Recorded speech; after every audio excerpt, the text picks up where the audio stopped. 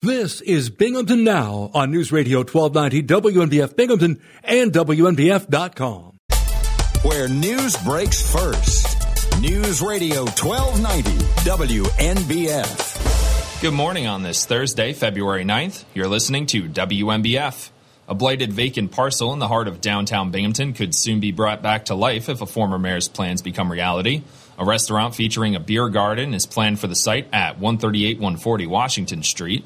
The spot has been empty for decades after a New Year's Eve fire tore through the popular Royal Lounge and a neighboring adult bookstore. No one was hurt in the blaze that erupted on December 31st, 1999. Former Mayor Richard David is proposing opening a new business in what would be a prefabricated two-story structure with about 2,000 square feet of space. He has advised city officials he wants to start construction as quickly as possible. David acquired the Washington Street site for $50,000 in July 2009, a few years before he took office as mayor. David was joined by Christopher Kazmarczyk and Michaela Fargnoli Tuesday at meetings of the Commission on Architecture and Urban Design and the City Planning Commission. Kazmarczyk and Fargnoli are expected to oversee day-to-day operations of the business. David said our timeline is pretty aggressive. He indicated he hoped the site work could begin within 4 to 6 weeks. He said the target date for opening is June. The former mayor said the business would be an open year-round operation, but he's looking forward to taking advantage of the warmer weather for outdoor seating. The first legal cannabis dispensary in the Southern Tier has no remaining obstacles to opening its doors in downtown Binghamton, New York this week. In a press release on Wednesday, City of Binghamton Mayor Jared Cram announced that what will be the first legal cannabis dispensary in New York outside of New York City has received local approval and can open downtown this week. The dispensary, operated by the owner of On Point Cannabis, Damian Cornwell, will be located at 75 Court Street, right in the heart of downtown Binghamton. In the press release, Cornwell stated with his local approval, Just Breathe is set to make history right here in Binghamton as the first licensed cannabis dispensary in all of upstate New York. We're excited for what this means for the community, downtown Binghamton's continued revitalization, and our local economy. Thanks to the New York State Office of Cannabis Management and the City of Binghamton for proactively laying the framework for this moment. A planning commission meeting was held in the Binghamton City Council chambers where the dispensary received its final approval to open. Mayor Cram stated Binghamton is leading the way on the legal cannabis industry in New York State. By proactively updating local zoning laws and working with our New York State partners, the city has positioned itself to capitalize on the opportunity to attract good careers and new community investments while growing the industry in a responsible manner that benefits all residents. This new business is an exciting next step. In order to pave the way for opening the first cannabis dispensary in upstate New York, Binghamton began updating its zoning laws nearly a year ago to plan for future cannabis businesses. Workers are busy putting tons of steel in place for the $132 million addition to Wilson Medical Center in Johnson City. A 340-foot-tall crane is being used to lift the massive beams to assemble what will become a 6-story clinical tower on the north side of the hospital. On Wednesday morning, several beams were hoisted simultaneously to the top of the rising structure. The giant crane is expected to remain at the construction site for another 3 months. The 183,000-square-foot addition will include a new emergency department and trauma center. There also will be 120 new private rooms, a recovery room, and a rooftop helipad. Sidewalks on the northeast end of Harrison Street and the northwest end of Baldwin Street near the construction site are closed. Pedestrians should use sidewalks on the opposite side of the street. State regulators approved the expansion project 3 years ago. A United Health Services spokesperson said a new 2-bed trauma room opened on December 15th. A fully functional post-acute care unit is scheduled to become operational this Saturday. The new clinical tower is expected to be occupied by June 2024. Donald Trump's former lawyer Michael Cohen met yet again Wednesday with New York City prosecutors who have spent years examining the former president's financial dealings. Cohen stopped briefly to talk with reporters as he entered the Manhattan District Attorney's office. He said it was the 15th time he had met with prosecutors.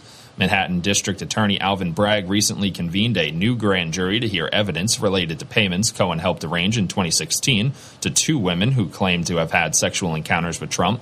Trump has said he did nothing wrong and that the investigation is politically motivated.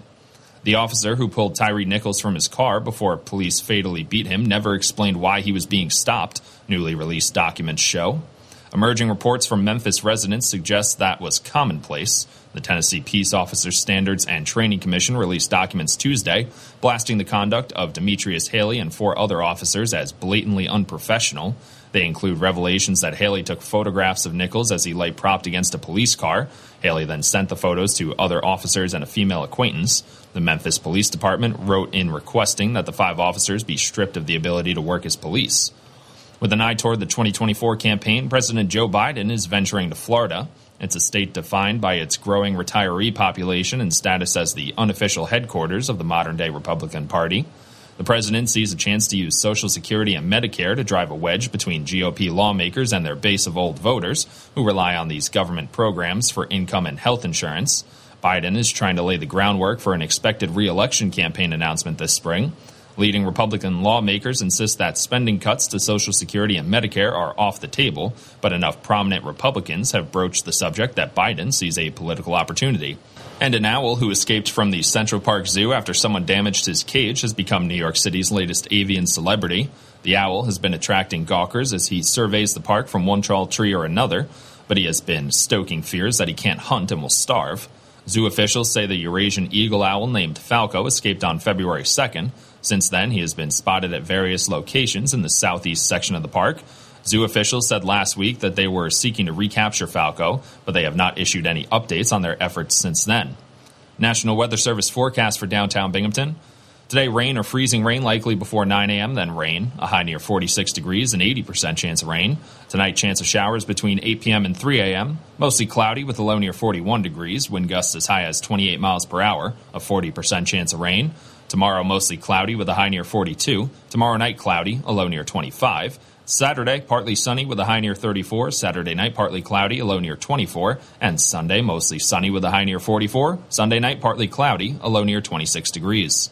You're listening to WMBF, where news breaks first. News Radio 1290, WMBF, WMBF.com, and 92.1 FM. News Radio 1290, WMBF. Bob Joseph.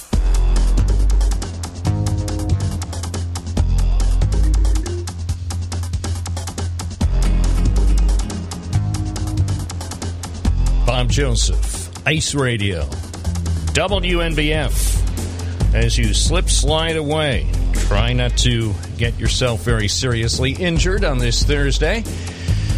If you've fallen only once, consider yourself lucky. If you have fallen 2 or 3 times, well, it's probably going to be about average today. Not really sure why this happens, but I suppose Dave Nicosia will tell us when he joins us next hour. He's from the National Weather Service, so he has the weather answer, thankfully. 607-772-1290. If you're driving, walking, biking, skateboarding, hopping, skipping, jumping, or crawling, use caution. As they say, during conditions such as these, use caution. Caution is advised.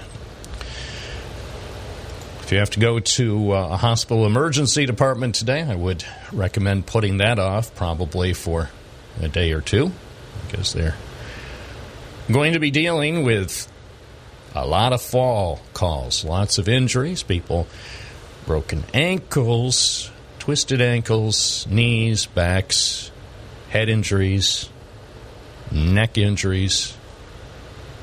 As they say, ice. Here is a special weather statement. Light freezing rain. Temperatures are still at or below freezing, typically in the upper 20s to low 30s across the region. Light freezing rain now. This has caused slick spots. Don't kid yourself. The roads may look fine, the sidewalks may look fine, when in fact, they're not fine. So, don't slip.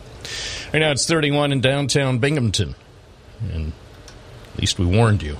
Hopefully that'll keep you safe. Try not to fall when you call. 607-772-1290. WNBF, good morning. You're on the air. What's your first name? Where are you calling from?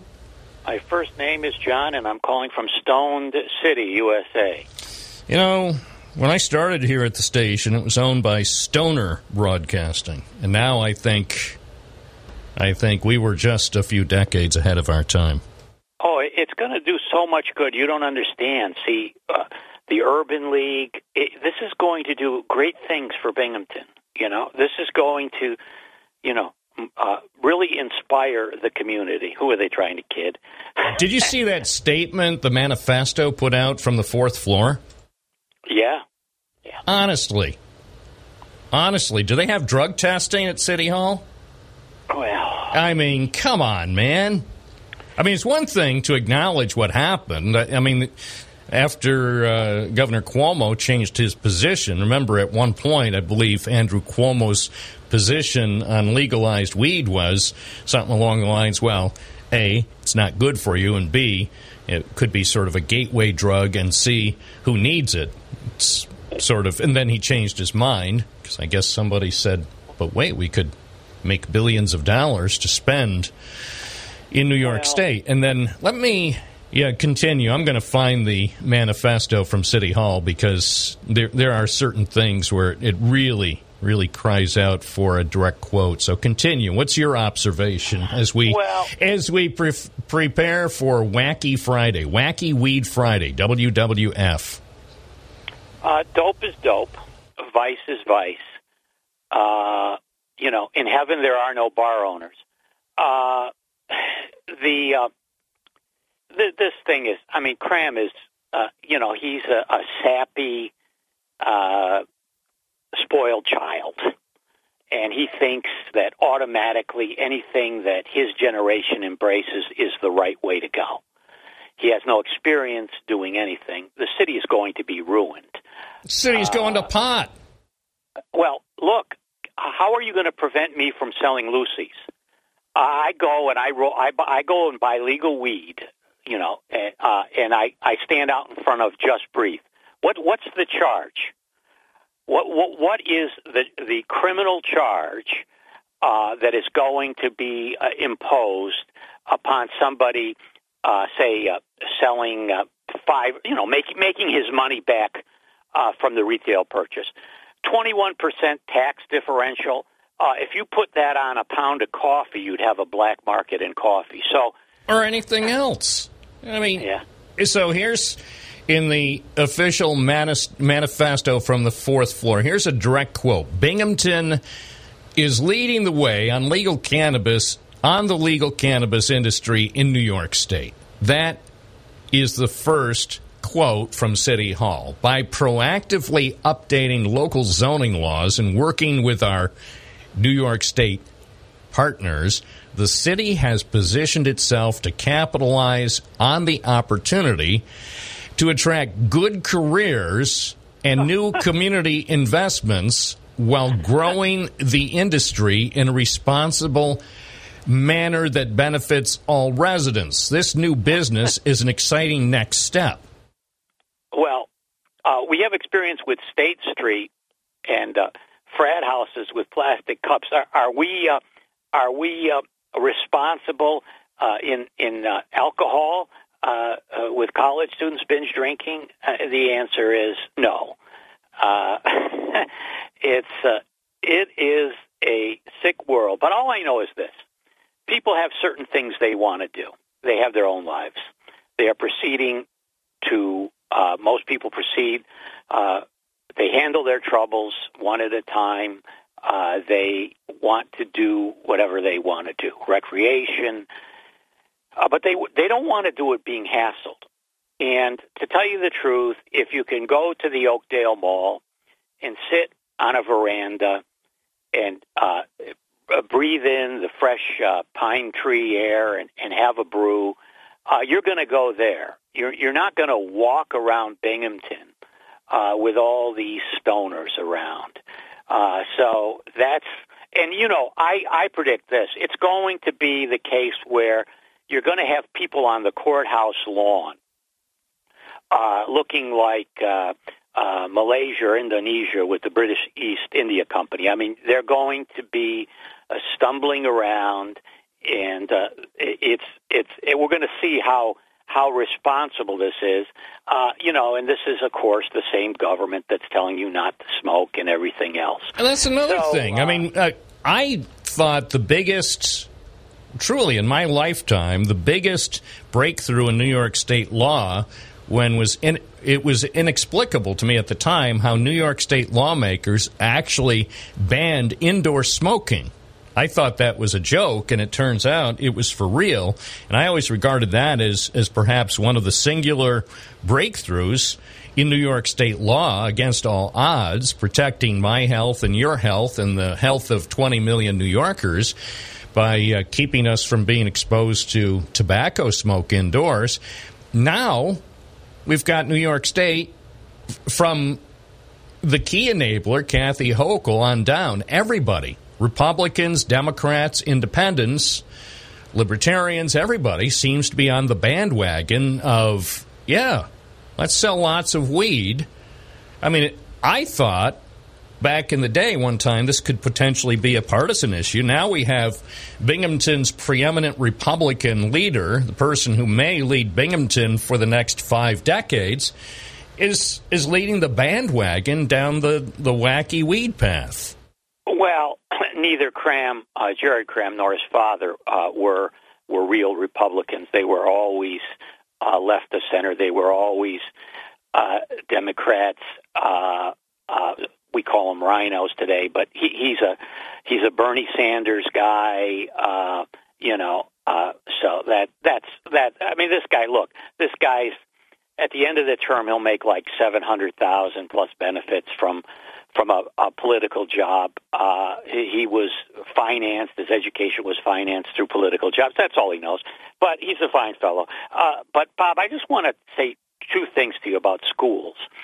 I essentially told people to get their kids immediately out of Binghamton schools, immediately. Now, if they have to pool their resources and get an apartment or a rental property in another school district and use that as the address to get in, they need to get their kids out. Now, I said that before this recent lockdown. Kids are not safe in the Binghamton School District. I mean, their minds aren't safe from poisoning. That's bad enough. But their physical safety is in jeopardy. And the only way you can deal with it now, since it is an emergency, and I declare this emergency in my opinion, is to get your kids out of Binghamton schools immediately. Don't wait. Your kids' safety is in jeopardy. It's bad enough. I was concerned. I drove past the high school on the other morning. What was it, Monday or Tuesday? I drove past the high school at 8:57 a.m. There were at least 3 marked cop cars. Who knows how many unmarked units there were? I mean, it's I don't know. And there's another thing where they won't even tell you specifically what's going on. Something about a threat that someone made on social media? Well, you don't have a free flow of information, but over the years, here's what's happened. Binghamton School District, and there's a lot of old-time Binghamton families, at the beginning, at the end of Dr. Lee's tenure, through Wozniak and the disastrous Marianne Martinez, there was a policy of controlled disintegration. In other words, these West Siders, these South Siders wanted their kids to go to the school that perhaps they went to, fond memories, and there was enough of those type of people where things didn't get out of hand. They created the baccalaureate program, but that policy of controlled disintegration is now over with. The disintegration is complete. So what are you telling us, John? Are you suggesting all that's left of the once proud Binghamton school infrastructure is a bunch of smoldering rubble at several locations throughout the Parlor City? Absolutely, 100%. And I hate to say it, but it is nothing but a memory. It is one of the worst school districts. There's no way to spin it. Okay, let's look forward. So now you've described the situation on February 9th, 2023.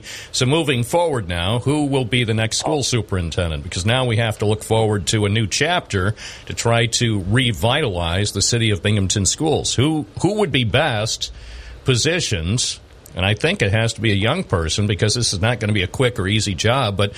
And I know I'm putting you on the spot, so maybe you could consider this and give me a call tomorrow.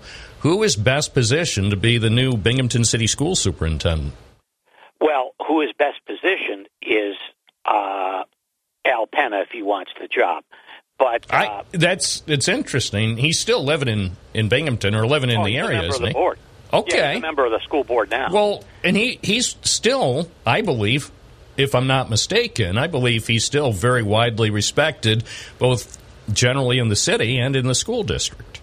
Well, yes, and let me say this, that because I haven't said this, I congratulate Board President Brian Whalen for standing right up to the thugs.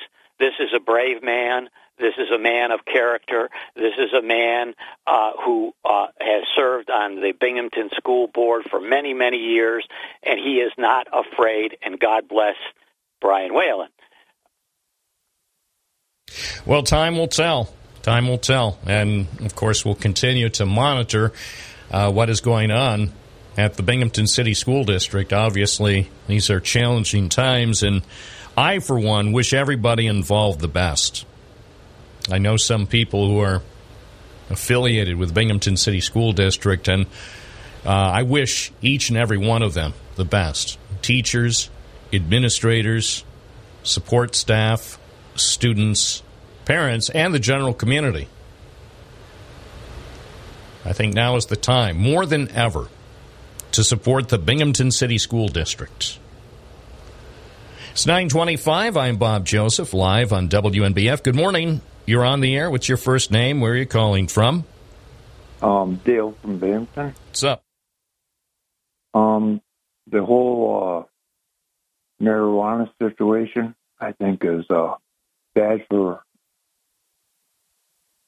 younger kids, going to school and this and that and everything. And it's going to be spread around, and not saying anything about the parents, but it's going to be spread around, And I don't think it should be legalized. I think it should be in class 2 or so. If you need it for a medical situation, okay. But if you legalize it on the street, and what's going to happen?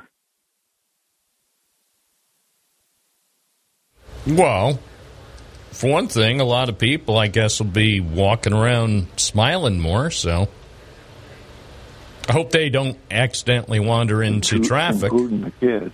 Well, of course. Yeah. I mean, if kids, here's the thing, if kids can get their hands on beer and tobacco, I would say they're going to be able to, starting tomorrow, in just over 24 hours, they'll probably have even better access to better quality weed. Yeah. It'll cost more, to be sure. I'm not afraid of it, but if they want to do it, and they want to ruin their life. Well, clearly they want to do it. They want to do it. And Dale, the bottom line is, who are we to judge? I'm not one to judge. Yeah, I'm not being judgmental. I'll be here observing every step of the way. Of course I'll be here every step of the way. The store is almost next door to the station. I know. So there, I guess... already. One time I came into this hollowed building, and it is a hollowed building. I call it the WNBF Tower. And one time in the lobby, not in our office area, but in the general lobby, honestly, there was the strong odor of burning cannabis, and I was shocked. Yeah. But what are you going to do? I couldn't report it to the police. What are the police going to do? Say, yeah, somebody was smoking cannabis in the lobby of the WNBF Tower. What are we supposed to do about it? The police, their hands are tied. I'm not putting it down. I'm saying that people shouldn't really do it. Well, I'm not giving anyone advice. You know, if you're 18, if you're an adult, and you want to do whatever it is free people in a free country do it. Don't try to be responsible, and whatever you do, don't do harm to yourself and don't do harm to others. That's my concern. My concern is I don't want anyone to be harmed. Those who use the weed, those who sell the weed, and also other people who live and work in Binghamton. I don't want anyone to be harmed. I want this to be a win-win for everyone. You're right. All right. So thank you for your call. I appreciate it. We'll continue to report from the front lines. Okay. Thank you. It's 9:29. This is Bob Joseph on the front lines. Not afraid to report what I see, and still willing to ask a few questions at News Radio, WNBF, and WNBF.com. News Radio 1290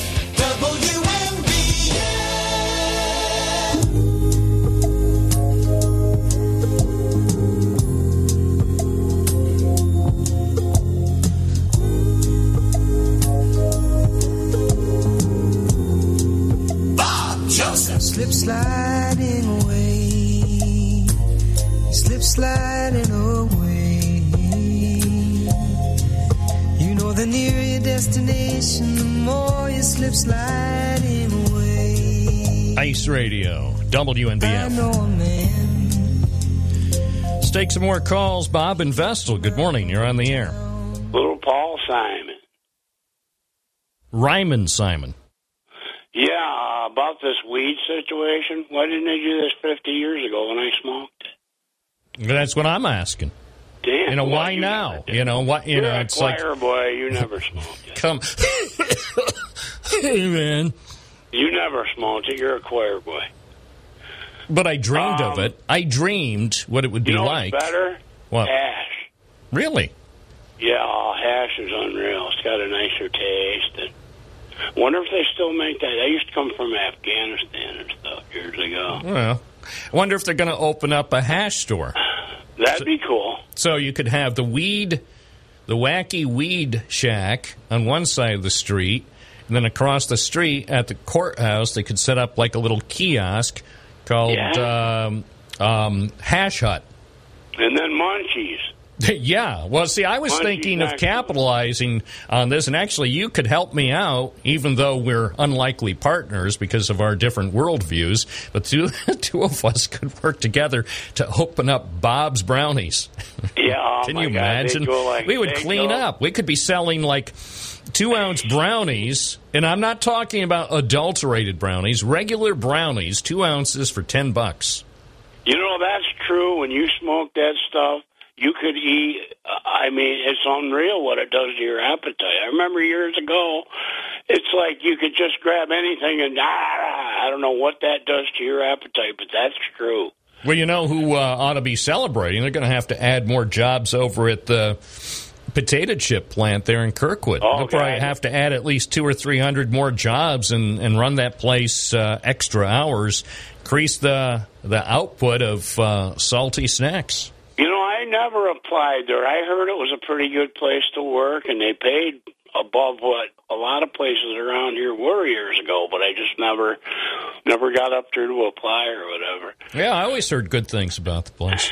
Oh, I got another thought on this weed thing. I mean, let people enjoy themselves, because I don't think we're long for... It's probably true. That's why I'm trying to keep... a middle-of-the-road approach. Again, I'm not in a position. I won't lecture people. I won't judge people. I'm just saying, personally, and this is just personally, I'm no Anthony Fauci, but personally, I think if you smoke something that is not going to be good for your lungs, and perhaps it could cause other problems for your health. And again, that's not a judgmental thing. I think that's just common sense that it's probably not going to help you. Yeah, I agree there. It's not good for your brain either. I remember people I grew up with that smoked it a lot, and they were like, duh, you know. I quit it years. I mean, I liked it till I was about 19 or 20. I said, man, this shit's weird. I'm just not even even going to do it Well, anymore. I think for a lot of people, it's just transitional. You know, say from 18 to 22, or maybe 16 to 22, whatever. I think that's sort of a rite of passage for many people. And again, you know, it's not as some people would portray it, say in the that fine Hollywood masterpiece, Reefer Madness. It's not like that. I mean, that's a comedy. But I think still the bottom line is, you know, if somebody of any age, whether they're 12 or 92, if they came up to me and said, Bob, I'm thinking of buying some weed to smoke, and I would say, okay. And if they asked me a specific question, do you think I should? And if they asked me, I'm not going to volunteer, but if they asked me, I would say, no, I don't think you should. But you're 12 years old or you're 92. It's your life. You make your decision. Will it kill you? Will smoking a little weed in 2023 mean that you're going to have a shorter lifespan? Probably not. But on the other hand, it's not something that I would encourage. How about Cheech and Chong? Ask them. Hey, man. I always thought, that was an interesting shtick as far as it went. I mean, that sort of thing wouldn't fly in 2023, but, for their time, at that particular point in time, I thought the concept worked. Oh, man, those people were out there, weren't they? Oh, man. All right, well. I hope you have a good one, and just be careful. Have you been outside yet? I haven't been out yet. Oh, seriously, I already took a tumble, but it doesn't count because I didn't get it on video. If I had it on video, my windshield looks like I'm looking out my kitchen window, and it looks like there's a light ice. Yeah, in the windshield. But I was just talking to Dave Nicosia from the National Weather Service, and he said, "Well, the thing is, it's spotty. It's spotty. In some places, there's no problem, and then in other places, it's very, very slippery. So people really need to exercise caution for the next few hours." Thank you. That is the report from Vestal, making contemporary news. It's 9:39. Bob Joseph live at News Radio, WNBF, 92.1 FM, 1290 AM, always available on the free WNBF app. It's an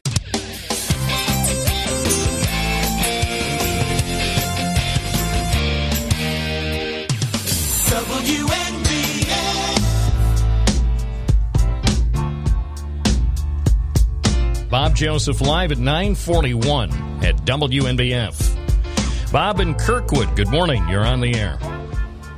Hi, Bob. I don't know that much about cannabis, but I know that it comes in chewables, edibles, and that you can cut those edibles up into small doses and take a small dose, and it's made of hash oil, which is a concentration of cannabis, and that it could be useful as a kind of a replacement for other things like alcohol that can be dangerous to drive with. I wouldn't drive with it, but I think it might be a useful thing if it's used in the future as a medication to help people who are sick or in hospice situations. So I think there's a possibility of a good thing coming from this, even though it sounds like it's going to make a big mess of things.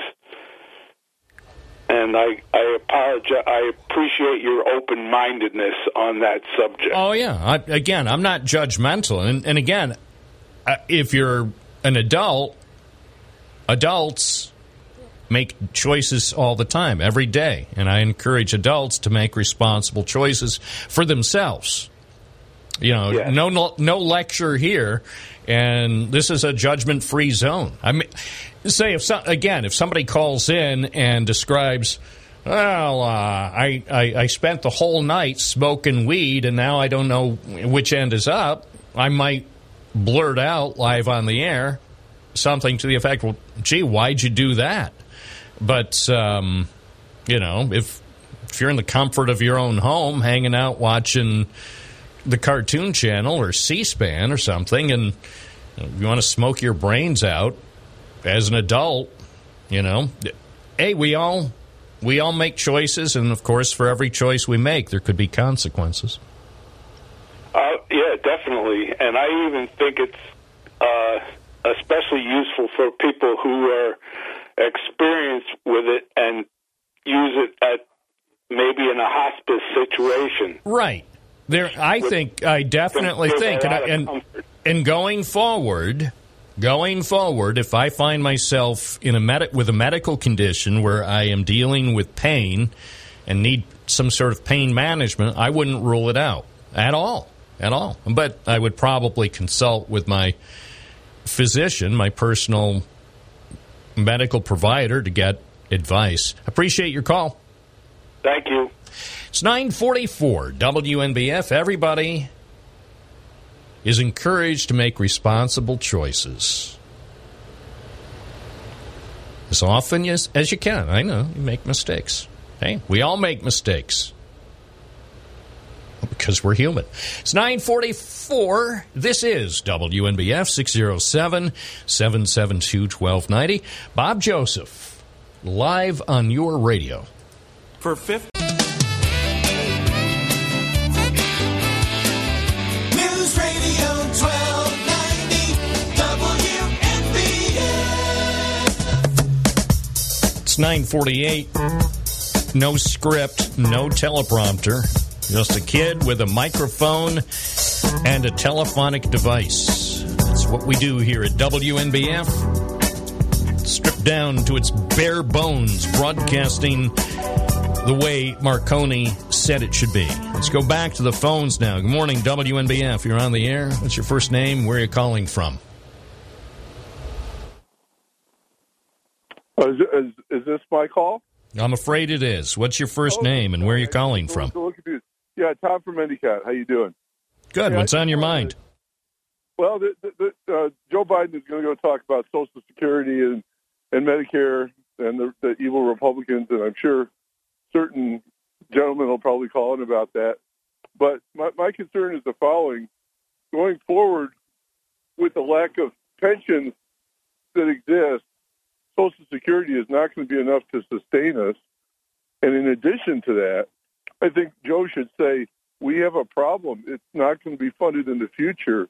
We need to work together to figure out what we are going to do, as opposed to just create this evil sense, because it is going to run out of money, and it's got to be dealt with. So what can be done? Well, I mean, the money, you're right. The money's going to run out, and then nobody's going to have money.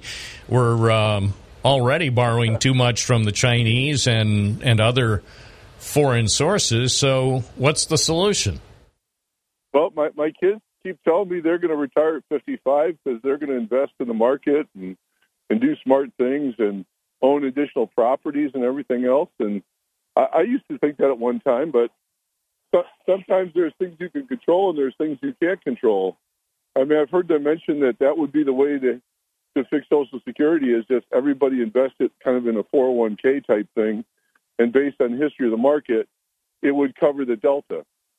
But do people want to? Will people feel comfortable on that? I don't know. Yeah, I don't know that people would really agree with that. It might be part of the solution, but I'm not sure how many people could be persuaded to get on board that bandwagon. But definitely something needs to be done. I mean, this is it's a crisis that we can definitely see coming at us. Yeah, I guess that's my takeaway, just that it'd be better for everybody if we could agree that by this date, whether, I guess I heard that in France now they want to raise their pension, their Social Security 2 years from 62 to 64. And, once they start doing that, if it goes to 70 plus, I mean, to fix it, it's definitely going to change the game, right? So I'd like to see the Republicans and the Democrats get together and maybe put 4 ideas out there and start talking about those ideas, as opposed to just saying you're out to screw me or I'm out to screw you. It's just kind of sad. I agree. I appreciate your call, Paul. Tom, actually. Tom? Tom from Endicott. Yeah, oh, okay. Let me hold on because I had to keep track. For some reason I wrote down Paul, so Tom. Okay, from Endicott. What part of Endicott, by the way? Just out of curiosity. I live basically off Taft, but I'm doing my walk right now. That's why the mail truck drives by. Like I mentioned once before, I do my 2-hour walk to your station. So sometimes I try to stay on streets that aren't aggressively driven, but sometimes you get a bonus. Right. By the way, how icy is it there? Is it very icy? Yeah. Is it slippery? Yeah. When I was walking to church this morning, it was a little bit icy. It slowed me down a little bit, but in general now on the streets, it's definitely getting warmer. All right. So still be careful, though, because there still are some icy patches around, especially, I can imagine, up at that elevation. Yeah, the one thing I'd like to find out about is you had Green Light Networks on, and, they modified all our local area, and they sent out a thing that, for $50 you can sign up, but it's not clear what exactly they have to do. I guess I want to investigate that further. But they certainly don't seem to be trying to explain what it means to install Green Light Networks. If you have a chance to have them on, might be an interesting topic for people interested. Oh, yeah. We'll probably have him back on. Remember, he was on just a few weeks ago, and he was talking about wiring up your neighborhood. I know I didn't ask a lot of specifics, but I was in your neighborhood, whenever that was, 2 or 3 weeks ago, because I wanted to drive around, and I saw a couple of the Green Light crews out there. But they were busy, so I didn't stop and chat with them. So I know they were wiring a number of the streets on both sides of Taft Avenue. Yeah, and I was the one that called in for that occurrence. Oh, that's right. The guy said it had all the flags on the street, and we still have 200 flags on our street stuck in everybody's property, marking electrical and sewer and all that stuff. And I'm just wondering, do we pull up the flags? Do we leave them there? We better leave them there. Better leave them there. If the underground facilities protection people put them there, you probably should leave them there for the time being, just in case. But, yeah. No, I'm not going to take them, but will it be nice to know what their plan is? I will. I suspect we'll have him on again in the not-too-distant future, and I'll try to ask him some specifics. All right. Hey, thank you very much. Thanks. Thank you. It's 9:54 WNBF. We aim to please. As you may have heard, Joe Biden was speaking the other night about Social Security. Actually, he continued to talk about the Social Security when he was in Wisconsin, the land of fine cheese. Fine cheese. And Wisconsin Dells. So he talked Wednesday about the spirited debate that went on during the televised speech regarding possible cuts to Medicare and Social Security. Biden said it sounded to him like the Republican lawmakers agreed to take those cuts off the table. We've had a spirited debate last night with my Republican friend. My Republican friends...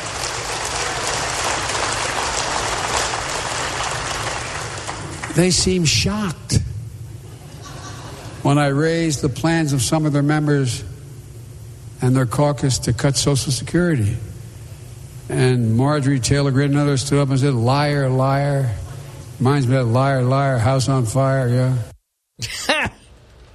Well, at least he didn't bring George Santos into it. Now, that guy is in a category by himself. I mean, even Mitt Romney had trouble making friends with George Santos. 9:56 coming up. We'll talk about the weather with Mr. Weather, Dave Nicosia, here on WNBF. You're listening to News Radio, WNBF Binghamton, and WNBF.com. Thursday morning, 10 o'clock. Where news breaks first. News Radio 1290 WNBF. Good morning on this Thursday, February 9th. You're listening to WNBF. A blighted vacant parcel in the heart of downtown Binghamton could soon be brought back to life if a former mayor's plans become reality. A restaurant featuring a beer garden is planned for the site at 138-140 Washington Street. The spot has been empty for decades after a New Year's Eve fire tore through the popular Royal Lounge and a neighboring adult bookstore. No one was hurt in the blaze that erupted on December 31st, 1999. Former Mayor Richard David is proposing opening a new business in what would be a prefabricated two-story structure with about 2,000 square feet of space. He has advised city officials he wants to start construction as quickly as possible. David acquired the Washington Street site for $50,000 in July 2009, a few years before he took office as mayor. David was joined by Christopher Kazmarczyk and Michaela Fargnoli Tuesday at meetings of the Commission on Architecture and Urban Design and the City Planning Commission. Kazmarczyk and Fargnoli are expected to oversee day-to-day operations of the business. David said our timeline is pretty aggressive. He indicated he hoped the site work could begin within 4 to 6 weeks. He said the target date for opening is June. The former mayor said the business would be an open year-round operation, but he's looking forward to taking advantage of the warmer weather for outdoor seating. The first legal cannabis dispensary in the Southern Tier has no remaining obstacles to opening its doors in downtown Binghamton, New York this week. In a press release on Wednesday, City of Binghamton Mayor Jared Cram announced that what will be the first legal cannabis dispensary in New York outside of New York City has received local approval and can open downtown this week. The dispensary, operated by the owner of On Point Cannabis, Damian Cornwell, will be located at 75 Court Street, right in the heart of downtown Binghamton. In the press release, Cornwell stated with his local approval, Just Breathe is set to make history right here in Binghamton as the first licensed cannabis dispensary in all of upstate New York. We're excited for what this means for the community, downtown Binghamton's continued revitalization, and our local economy. Thanks to the New York State Office of Cannabis Management and the City of Binghamton for proactively laying the framework for this moment. A planning commission meeting was held in the Binghamton City Council chambers where the dispensary received its final approval to open. Mayor Cram stated Binghamton is leading the way on the illegal cannabis industry in New York State. By proactively updating local zoning laws and working with our New York State partners, the city has positioned itself to capitalize on the opportunity to attract good careers and new community investments while growing the industry in a responsible manner that benefits all residents. This new business is an exciting next step. In order to pave the way for opening the first cannabis dispensary in upstate New York, Binghamton began updating its zoning laws nearly a year ago to plan for future cannabis businesses. Workers are busy putting tons of steel in place for the $132 million addition to Wilson Medical Center in Johnson City. A 340-foot-tall crane is being used to lift the massive beams to assemble what will become a 6-story clinical tower on the north side of the hospital. On Wednesday morning, several beams were hoisted simultaneously to the top of the rising structure. The giant crane is expected to remain at the construction site for another 3 months. The 183,000-square-foot addition will include a new emergency department and trauma center. There also will be 120 new private rooms, a recovery room, and a rooftop helipad. Sidewalks on the northeast end of Harrison Street and the northwest end of Baldwin Street near the construction site are closed. Pedestrians should use sidewalks on the opposite side of the street. State regulators approved the expansion project 3 years ago. A United Health Services spokesperson said a new 2-bed trauma room opened on December 15th. A fully functional post-acute care unit is scheduled to become operational this Saturday. The new clinical tower is expected to be occupied by June 2024. Donald Trump's former lawyer Michael Cohen met yet again Wednesday with New York City prosecutors who have spent years examining the former president's financial dealings. Cohen stopped briefly to talk with reporters as he entered the Manhattan District Attorney's office. He said it was the 15th time he had met with prosecutors. Manhattan District Attorney Alvin Bragg recently convened a new grand jury to hear evidence related to payments Cohen helped arrange in 2016 to 2 women who claimed to have had sexual encounters with Trump. Trump has said he did nothing wrong and that the investigation is politically motivated. The officer who pulled Tyree Nichols from his car before police fatally beat him never explained why he was being stopped, newly released documents show. Emerging reports from Memphis residents suggest that was commonplace. The Tennessee Peace Officers Standards and Training Commission released documents Tuesday, blasting the conduct of Demetrius Haley and 4 other officers as blatantly unprofessional. They include revelations that Haley took photographs of Nichols as he lay propped against a police car. Haley then sent the photos to other officers and a female acquaintance. The Memphis Police Department wrote in requesting that the 5 officers be stripped of the ability to work as police. With an eye toward the 2024 campaign, President Joe Biden is venturing to Florida. It's a state defined by its growing retiree population and status as the unofficial headquarters of the modern-day Republican Party. The president sees a chance to use Social Security and Medicare to drive a wedge between GOP lawmakers and their base of old voters who rely on these government programs for income and health insurance. Biden is trying to lay the groundwork for an expected re-election campaign announcement this spring. Leading Republican lawmakers insist that spending cuts to Social Security and Medicare are off the table, but enough prominent Republicans have broached the subject that Biden sees a political opportunity. And an owl who escaped from the Central Park Zoo after someone damaged his cage has become New York City's latest avian celebrity. The owl has been attracting gawkers as he surveys the park from one tall tree or another, but he has been stoking fears that he can't hunt and will starve. Zoo officials say the Eurasian eagle owl named Falco escaped on February 2nd. Since then, he has been spotted at various locations in the southeast section of the park. Zoo officials said last week that they were seeking to recapture Falco, but they have not issued any updates on their efforts since then. National Weather Service forecast for downtown Binghamton. Today, rain or freezing rain likely before 9 a.m., then rain, a high near 46 degrees, an 80% chance of rain. Tonight, chance of showers between 8 p.m. and 3 a.m., mostly cloudy with a low near 41 degrees, wind gusts as high as 28 miles per hour, a 40% chance of rain.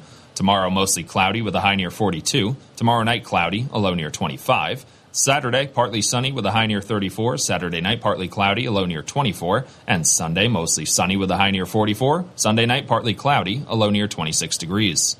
You're listening to WMBF, where news breaks first. News Radio 1290, WMBF, WMBF.com, and 92.1 FM. News Radio 1290, WMBF.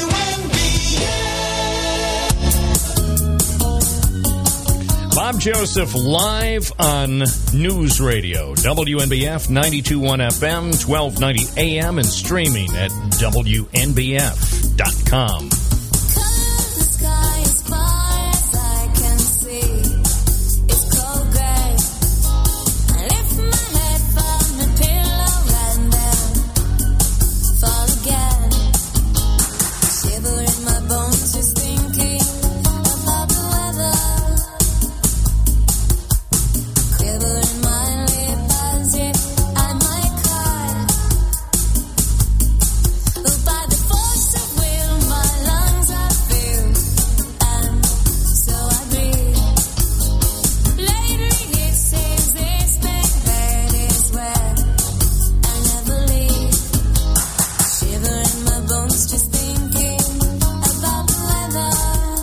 Just thinking about the weather.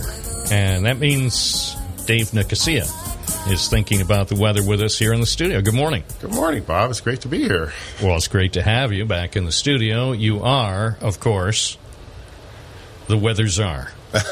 You control the weather for much of upstate New York. I don't control the weather. I'm telling you, I get that all the time. People are like, "Oh, could you make it snow or make it?" Oh, my daughter's getting married in June. I get this all the time. Do you make the weather good that weekend? The third Saturday in June. Can you make sure that it's just right? No precipitation, not too humid. Oh, say, could you have it 68 degrees and sunny at 2 p.m. and then at 3:30 p.m. with just the right amount of sunlight for outdoor photos? And then when it doesn't happen, guess what? They get mad at me. Of course they do. They blame me. It's human nature. That's human right. nature. So, gee, you've been the meteorologist in charge at the National Weather Service Binghamton office now for, well, a substantial amount of time. Not quite 2 years. Yeah, coming up on 2 years in a few months, but yeah.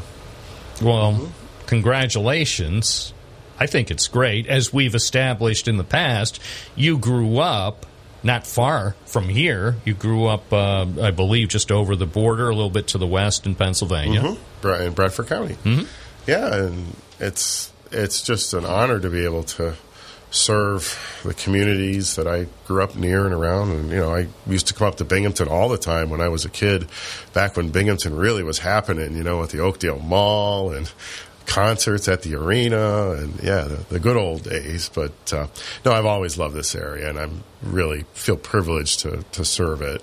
You know, and you know, I've always, even when I was a child, I always used to listen to the NOAA weather radio broadcast out of Binghamton, New York, from the National Weather Service up there. And, you know, it's incredible how things come full circle. And now I'm the meteorologist in charge there. So, well, when I was a kid, they had a morning show. That's back when the morning show was live. They had the breakfast flakes, or no, not the breakfast flakes, weather flakes, and they, I think Jimmy and Donnie, the weather flakes, and it was live, and it sounded like a morning zoo. Every once in a while on Fridays, things would get out of hand. You could hear equipment being broken, which I think was actually a Radio Shack sound effects record, but still, it sounded like they had a lot of fun. And of course, unfortunately, because of technology, the weather flakes are no longer with WXL 38, and we know who's hosting now, Ronnie the Robot. Yeah, they automated that. Gosh, back in the mid-1990s. Gosh, I hope that doesn't happen here. Hi, this is Binghamton Now. I'm Ronnie. Now sad thing is, now with artificial intelligence, it's just the breakthroughs in artificial intelligence over the last month or two, I keep looking over my shoulder waiting for them to, the guy, our IT guy saying, "Hi, Bob. Don't mind me. I'm just doing a software upgrade." And it's like, oh, Ronnie has arrived. So. Yeah, and then all of a sudden your passwords don't work. All of a sudden, I know it's like no email access. Look at this. My always dependable key fob. It's like no matter how many times. Well, I think I'll try the front door. It still doesn't work. What happens? And it's like let's hope that doesn't happen. When it happens, I'm going to apply to be the morning man at WXL 38. And here's the thing. I will do it on a volunteer basis. I will follow the format.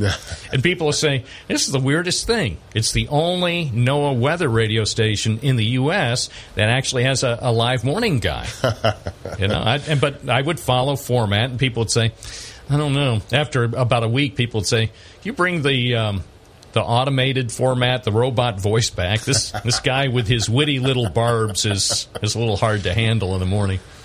You talk about that, and back, again, when I was a child growing up, it was actually fun to listen to the different announcers, the different meteorologists while they gave the weather, and you kind of got to know them. You know their name, because they would always tell their name, and I don't know, it was just you had that more personal connection, and I actually kind of liked it back then, but the issue is that the Weather Service back in the mid-1990s, so we're talking 25 years ago, a quarter century ago, modernized and they consolidated offices. In Binghamton, we're fortunate that we were one that was consolidated too, so we got extra staffing here. And the Syracuse and Scranton small offices got, they closed those down and they moved the people down here in Binghamton. So, because we have a radar, and that's why. But the problem is we run 13 NOAA weather radio transmitters. We used to run 2. And that makes a huge difference. We couldn't, if you had people doing that, you couldn't keep up with, and we have the ability to issue warnings so fast. I could put 3 warnings out within the span of like 3 minutes.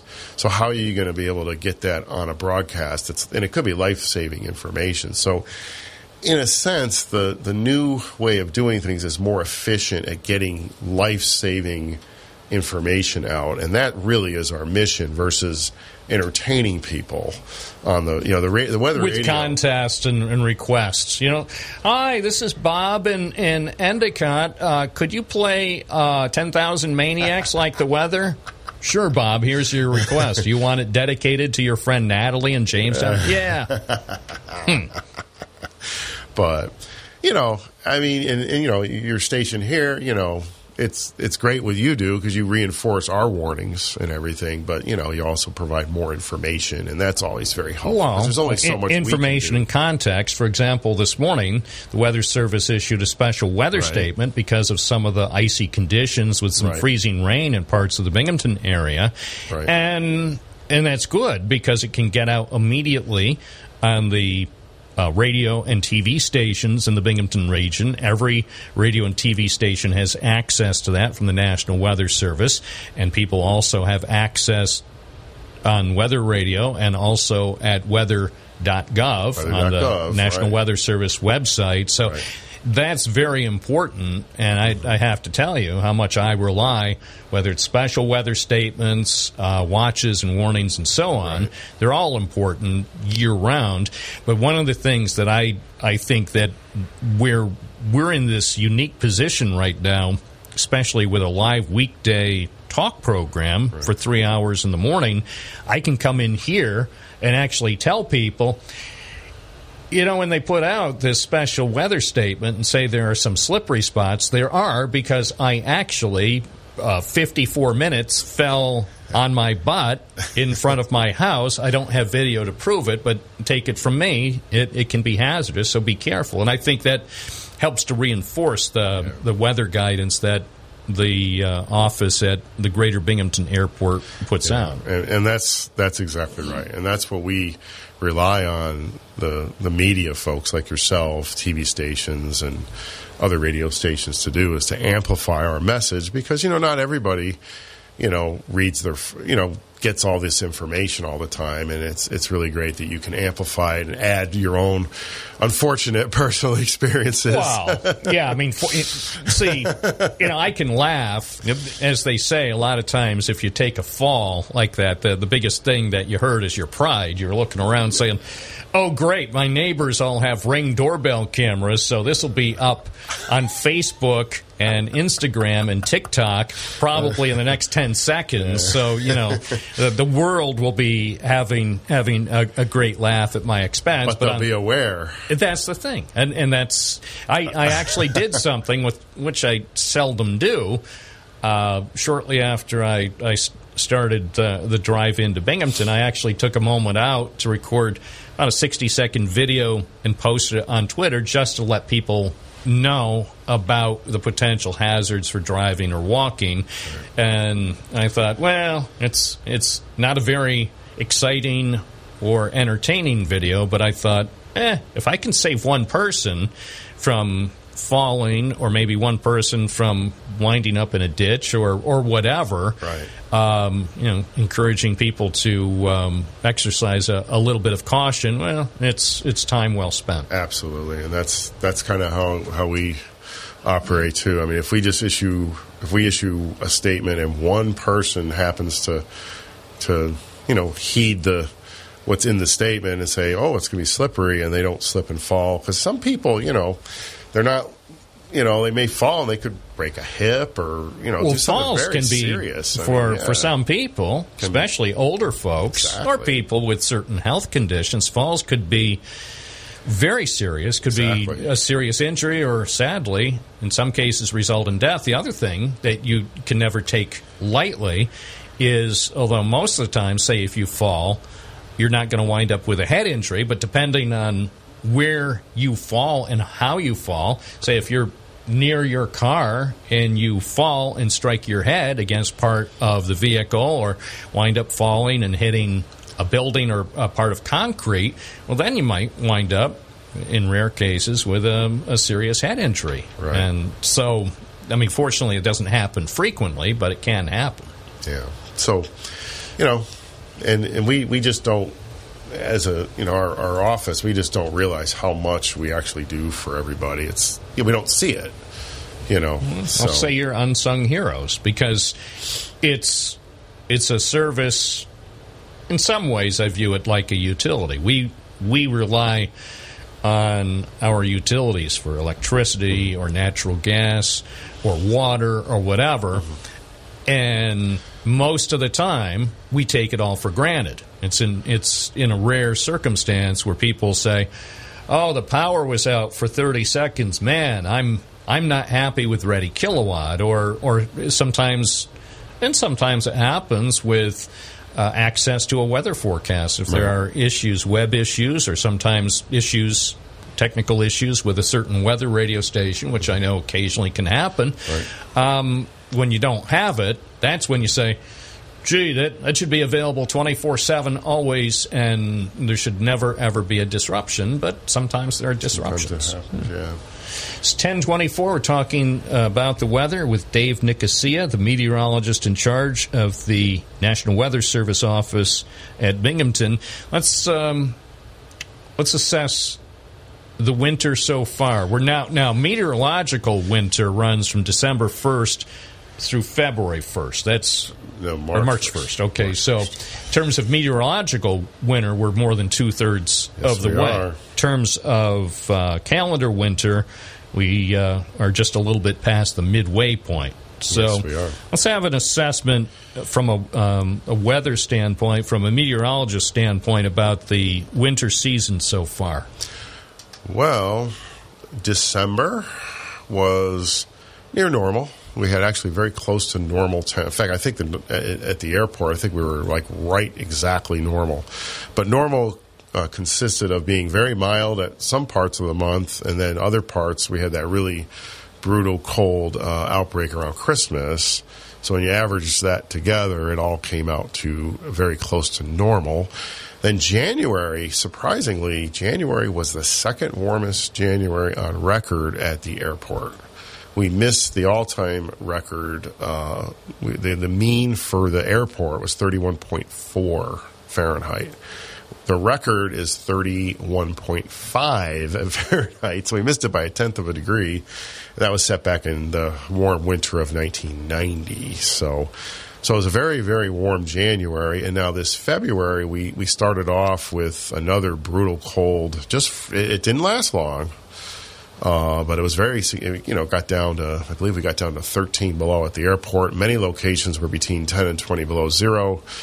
And then it just warmed right up, and that's where we are today. And the future in the next week or so, my goodness, there's a big, what we call, ridge of high pressure in the east, and the jet stream is dipping into the western United States. So we're getting winds out of the south here.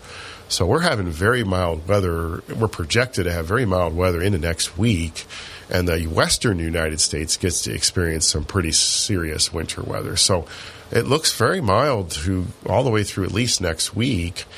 And yeah, and I just, from what I'm seeing, it doesn't look like there's going to be much of a turnaround this month so far. So, I mean, but beware of March. So I punched up this story. Beware of March. This is a story that some of our listeners will remember very well because it happened 8 years ago. And there was an exceptionally cold period at the end of February and into March. And dozens of people right here in the city of Binghamton wound up without water for several days because their pipes were frozen, and nobody could do a thing about it. There were a couple of specific streets, and I know some people who were affected. You would think in 2015 in the United States of America, frozen pipes, I mean, at least for lots of people, would not be an issue, but it was in parts of Binghamton and elsewhere. And I'm looking at a story that I did, and I remember the picture I took was March 3rd, 2015. And even now, my hands are starting to shake because it was so cold. Right. And I was talking with some of the Binghamton Water Bureau people because they were on one street over on the south side, St. Clair Avenue, and the entire street, or at least most of the street, at least half a dozen homes on that small street had no water service for an extended period of time. Turns out whoever buried the water lines in the first place didn't put the water lines as deep as they should have been, and that issue has since been rectified, so they shouldn't have that problem again. But again, I'm sure a lot of people thought by late February or early March we're going to be gliding to spring, and very few people would have expected that we would have had water lines freezing up on a widespread basis.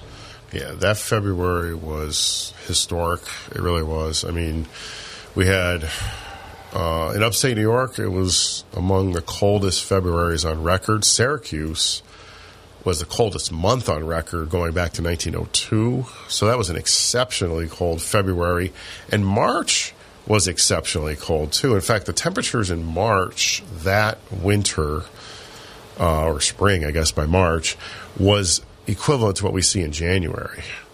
So that was one of the coldest winters we've had here on record. So yeah, it just shows you that it varies. I mean, this February probably will end up fairly mild, and it starts to balance out some of the cold that we had a few years back. But yeah, that was a historically cold February. Coldest February on record in Binghamton.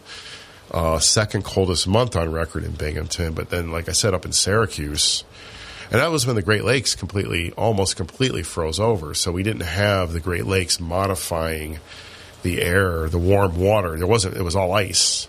So it just added to the cold. So that was truly an exceptional winter, and I remember it, and it was just incredible. So not seeing that this year, so that's good news. So what are some of the factors that have been affecting our weather in recent weeks as we continue to move through the winter of 2022-2023?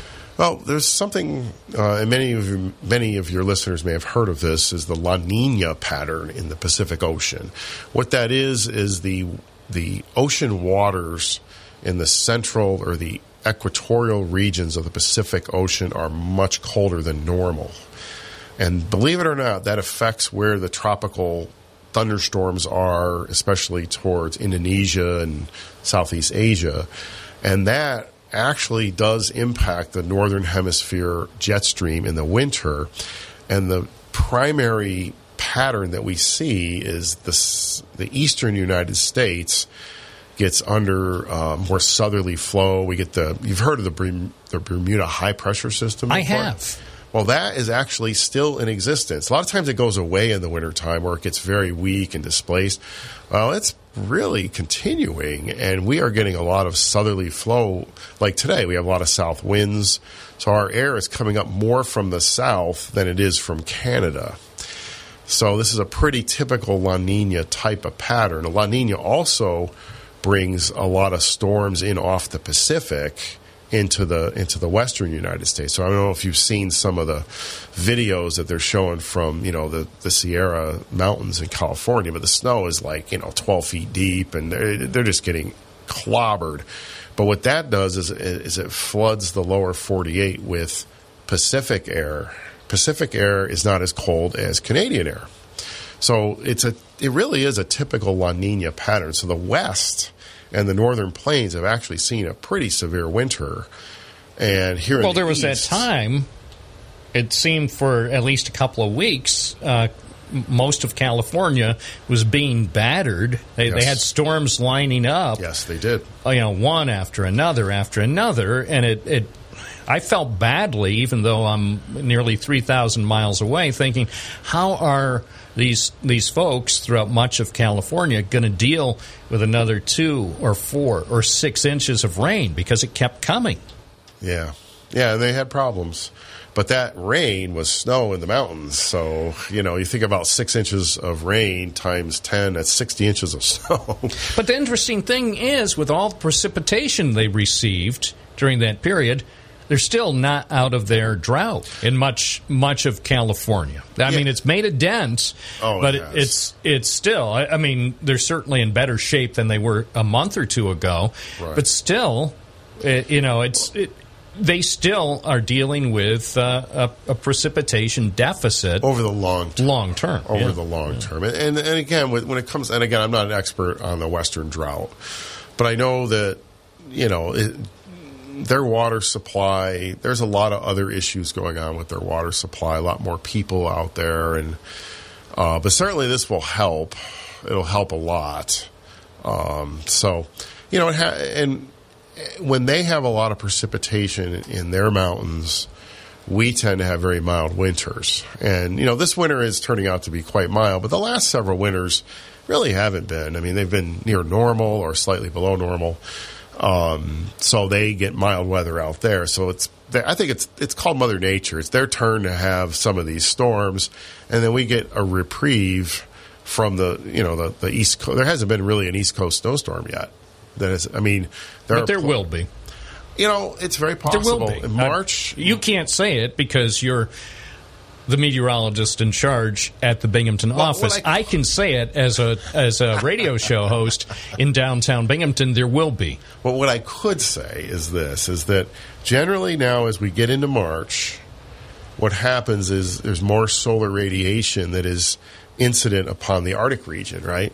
And that starts to break up all these cold air masses, and they start flowing, and every now and then one will come down, and if it comes down at the right time, we get cold and we can get a big storm out of it. So I've seen this happen in my lifetime where, it looks like winter is over in February, and the next thing you know, we're dealing with 2 feet of snow, or that one year in 2017 where we had exceptionally mild weather the end of February, and then we had the big 3-foot snowstorm in the middle of March. So, again, I'm not predicting that, but March is a wild card, and I think that's a good, even what you said is, we just don't know. So it's something that, don't think that winter is over yet. In fact, we know just 2 years ago we had that big April snowstorm, the 16th, 17th of April. Sure. So we are vulnerable to winter storms, significant ones, probably until about the 20th, 25th of April. And we do get some snow in May once in a while, but it's usually not heavy enough to, at least around here, to cause any major issues. It's just depressing. What are you going to do? Seriously, what are you going to do? And now, actually, it was just last April. I mean, let's be crystal clear about what happened here last April 18th and 19th, right, with all that snow, several inches of heavy, wet snow. So we had about, I can't do the math, 10 months ago, we had a widespread power outage with people without power across much of this region, including Main Street and Binghamton. I'm looking over at CVS, over at Main and Helen. Right. No power. Right. For days. Yeah. For days. I mean, they had to bring in crews from outside New York State to restore power. Right. And I believe Jason Garner said that as far as he knew, at least in recent history, that was the longest and widest spread power outage in Broome County that anybody could point to, because it went on and on and on. Right. Heck, it was even so serious, Dave, that Governor Kathy Hochul called into the station. That's how bad it was. Wow. That's the only time I've ever spoken with her on the program. Right. And it's pretty serious when she says, tells her advisors, yeah, I know it's Bob Joseph, but still, I want to call him because this is a serious situation in Binghamton. And it was. It was. And it's interesting because I think part of it, and I don't know if folks are aware of the tree situation in Broome County with all the ash trees that have been dying from the emerald ash borer, that there's a lot of and those trees, boy, when they die, they rot pretty quick. And there is, and again, we can't prove this, but that might have been a factor in, like, a lot of these trees were, they're dead and they're ready to go, and then they get 6-8 inches of wet snow on them, and then there's wind, and then that was the end of that. Because we've seen a few events in December. We saw one in December where we had heavy wet snow too, and there wasn't that many power outages. But the thing is, what you point out about those dead trees, there's still, if you look around, there are still thousands and thousands of dead trees around here, the southern tier, that haven't been taken down, and that still poses an ongoing threat because of weather-related issues, even without the intervention of severe weather. Right. Those trees eventually are going to start coming down, and I know, say, when I drive with a friend through parts of Vestal and the town of Binghamton, and he's always pointing out, look at this. Why don't they do something in anticipation? But I got to tell you, it's such a monumental job, but you can see power outages coming, maybe not as widespread or as severe as we saw here in mid-April, but still, these are going to be issues with those dead trees until ultimately they're removed one way or the other. Yeah, and that's something that it's almost, and a lot of those trees are on private property, so you can't just and again it's and I'm not sure if that's, there's other factors too. I'm sure that's just one factor, but. And again, this is a little off topic weather-wise, but yeah, the one thing that concerns me is you walk through some of the parks and you see these big dead trees over here. Sure. And the problem is there's so many of them that like they're working on it. Broome County Parks Department has worked on it. I know they have, and other local parks departments have, but it's still a monumental job. Thousands of them. You could only do there's budgets are limited, and there's only so much time and equipment too. Yeah, we'll continue our weather conversation with Dave Nicosia in just a moment. It's Thursday morning. I'm Bob Joseph on News Radio WNBF and WNBF.com.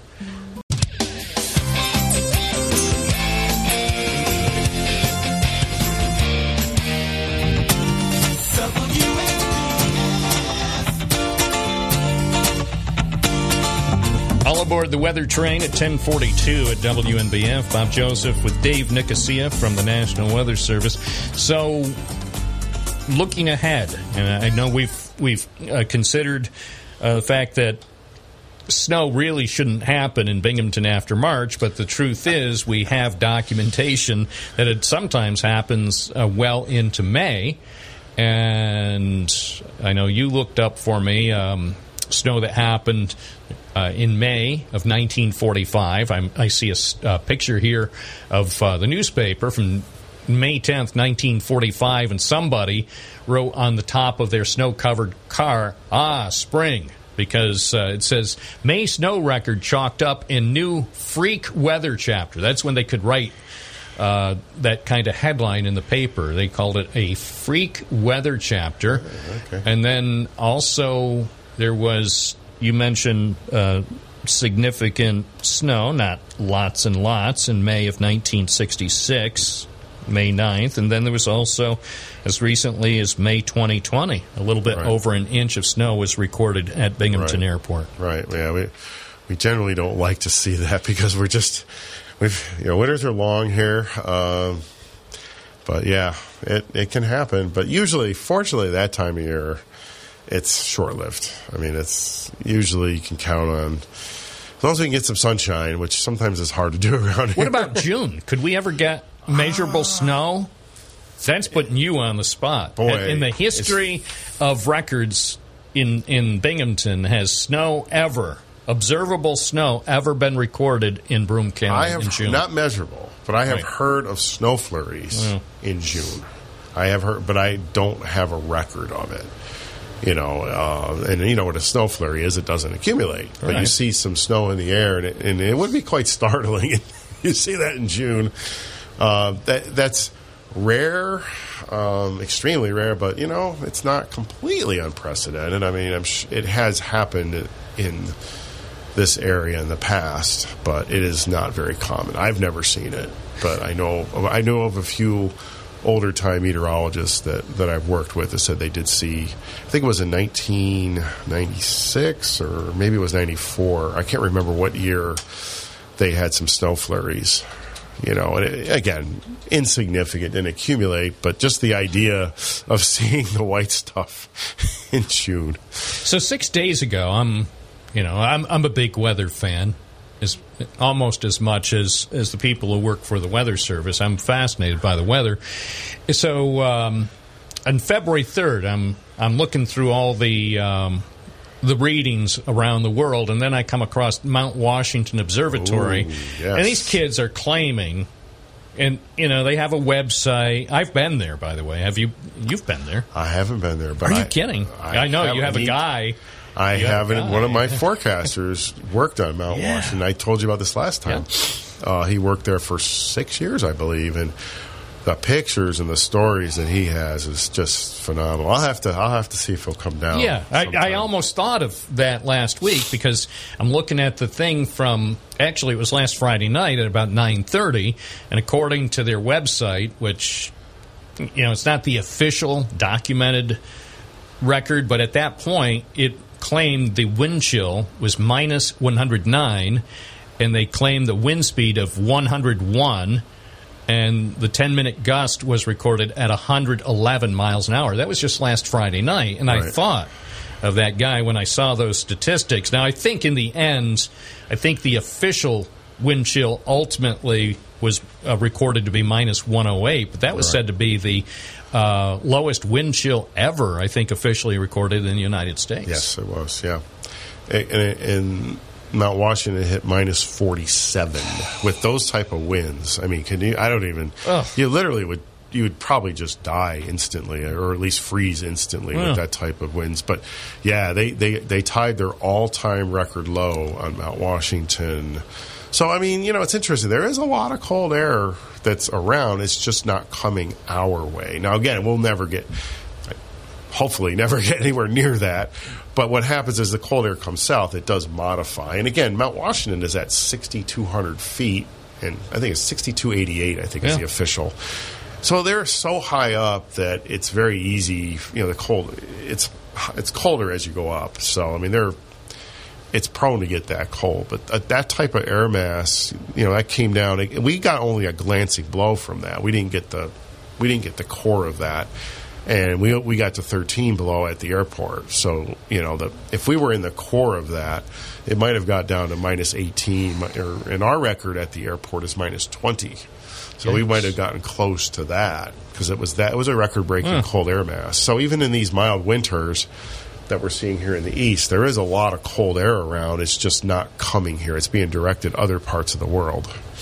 More with Dave Nicosia as we explore the weather on this Thursday morning on WNBF. That's coming right up, so stay tuned. Uncle News Radio 1290 WNBF. I'm only happy when it rains. I'm only happy when it's complicated. And no, I know you can't appreciate it. I'm only happy when it rains. You know I love it when the news is bad. Why it feels so good to feel so sad. I'm only happy when it rains. Sounds like a song for meteorologist and journalist. Only happy when it rains and only happy when the news is bad. Of course, that's not true. I don't know about that. I like sunny days, too. Yesterday was beautiful. Yesterday afternoon. That would have been... my goodness. Oh, my gosh. Beautiful. People were calling in, and people were saying, hey, Bob, I have a story idea. Because I always ask if people have story ideas or news tips.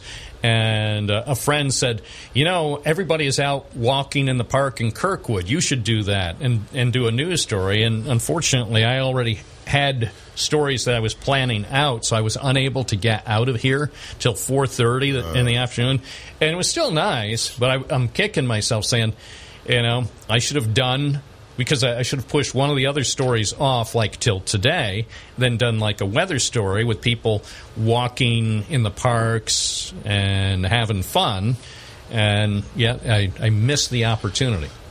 Yeah, it was beautiful. I actually took an hour off in the afternoon, and I got a little extra. Yeah. Got a little walk in. It was beautiful. Just you need that when it's cloudy all the time. It's nice to get a day of sunshine. Sure. It's good for you. And that's one thing about the weather around here. We have 4 very well-defined seasons. The start and end dates of the well-defined seasons may vary. And I know occasionally sometimes we have summers where it doesn't seem like a lot of summer weather. But lately, I think our summer weather actually has tended to be quite nice. And generally, even, say, in winter, we usually have periods, 2 or 3 day breaks, even if we're having a snowy or very cold winter, where there's time to get outside and enjoy the outdoors, even if you're not a fan of the cold. Yeah, that's true. I mean, last summer was one of the best I've seen in a long time. We were in a very mild drought. And anytime we're in a mild drought, it means the water supply is not negatively impacted, and that means it's not raining as much as it normally does. So we had a lot of sunshine, and we had a lot of nice weather last summer. So I really enjoyed that. That was good. So here's a question from a listener. Gary wants me to ask you when the National Weather Service determines the daily high and low temperatures. And this is an easy question for me. So when are the daily highs and lows determined? Is it for at the airport or an average for the general area? It's at the airport. We have an observing site with calibrated thermometer up. It's actually up on between the runways at the Greater Binghamton Airport, and that's where it's called the Automated Surface Observing Station, and it has very accurate temperatures. Our technicians are required to make sure it's within tolerance. So it's calibrated, and that station has been there since 1951. I mean, different equipment at times, but we got the latest equipment. And we just tally up the high for the day at midnight and the low for the day, midnight to midnight. And that's how it goes. So you get the high and the low for each day, and we plot those out, and then we do the averages from there. But before 1951, records were kept here in downtown Binghamton. Yeah, they were. On Henry Street. They were. And the problem with that is we all know that there's a world of a difference between down here and up at Mount Ettrick, way up at 1,600 feet. So we're not able to sometimes they'll thread the data together. They'll statistically match the data, but it is virtually impossible to do that with any sort of accuracy because of our change in elevation and just where we're at. We're about 8.5 miles north of here. And so we can't do that. And it's interesting. I don't know if I can go into this, but I was cleaning out some old files, and I found a newspaper article from the early 50s. And they were complaining at the time it was called the U.S. Weather Bureau. They were complaining because they did not want the station to move up to the airport, because it would make the weather seem like it was a lot worse in Binghamton than it really is. Well, the argument always was, nobody lives at the airport. I heard that so many times. And they were right, though, because if you look at the temperatures, Binghamton is one of the coldest cities in upstate. I know. But it's because we're at 1,600 feet. If you're down here taking records, it would be certainly a lot milder. Yeah. So, well, hey, we're out of time. Oh, okay. Thank you, Dave Nicosia. All right. Thank you very much. Next time, Natalie Merchant will be here to serenade you. All right. Looking forward to that. Nicosia from the National Weather Service, Bob. live on WNBF. Joseph, live on a Thursday morning on WNBF Binghamton and WNBF. Where news breaks first. News Radio 1290 WNBF. Good morning on this Thursday, February 9th. You're listening to WNBF. A blighted vacant parcel in the heart of downtown Binghamton could soon be brought back to life if a former mayor's plans become reality. A restaurant featuring a beer garden is planned for the site at 138-140 Washington Street. The spot has been empty for decades after a New Year's Eve fire tore through the popular Royal Lounge and a neighboring adult bookstore. No one was hurt in the blaze that erupted on December 31st, 1999. Former Mayor Richard David is proposing opening a new business in what would be a prefabricated two-story structure with about 2,000 square feet of space. He has advised city officials he wants to start construction as quickly as possible. David acquired the Washington Street site for $50,000 in July 2009, a few years before he took office as mayor.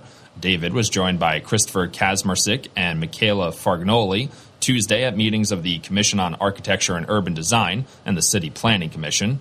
Kazmarczyk and Fargnoli are expected to oversee day-to-day operations of the business. David said our timeline is pretty aggressive.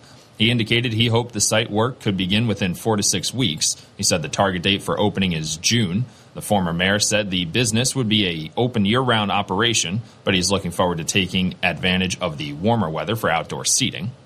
The first legal cannabis dispensary in the Southern Tier has no remaining obstacles to opening its doors in downtown Binghamton, New York this week. In a press release on Wednesday, City of Binghamton Mayor Jared Cram announced that what will be the first legal cannabis dispensary in New York outside of New York City has received local approval and can open downtown this week.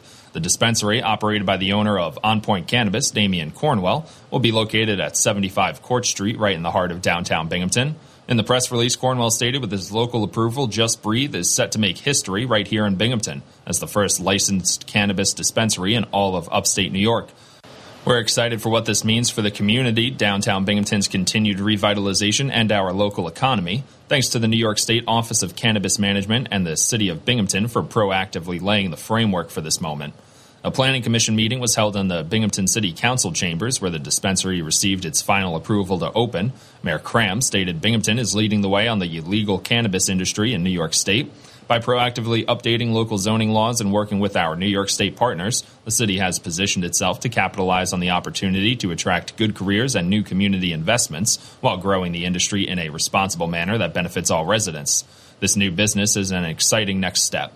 In order to pave the way for opening the first cannabis dispensary in upstate New York, Binghamton began updating its zoning laws nearly a year ago to plan for future cannabis businesses. Workers are busy putting tons of steel in place for the $132 million addition to Wilson Medical Center in Johnson City. A 340-foot-tall crane is being used to lift the massive beams to assemble what will become a 6-story clinical tower on the north side of the hospital. On Wednesday morning, several beams were hoisted simultaneously to the top of the rising structure. The giant crane is expected to remain at the construction site for another 3 months. The 183,000-square-foot addition will include a new emergency department and trauma center. There also will be 120 new private rooms, a recovery room, and a rooftop helipad. Sidewalks on the northeast end of Harrison Street and the northwest end of Baldwin Street near the construction site are closed. Pedestrians should use sidewalks on the opposite side of the street. State regulators approved the expansion project 3 years ago. A United Health Services spokesperson said a new 2-bed trauma room opened on December 15th. A fully functional post-acute care unit is scheduled to become operational this Saturday. The new clinical tower is expected to be occupied by June 2024. Donald Trump's former lawyer Michael Cohen met yet again Wednesday with New York City prosecutors who have spent years examining the former president's financial dealings.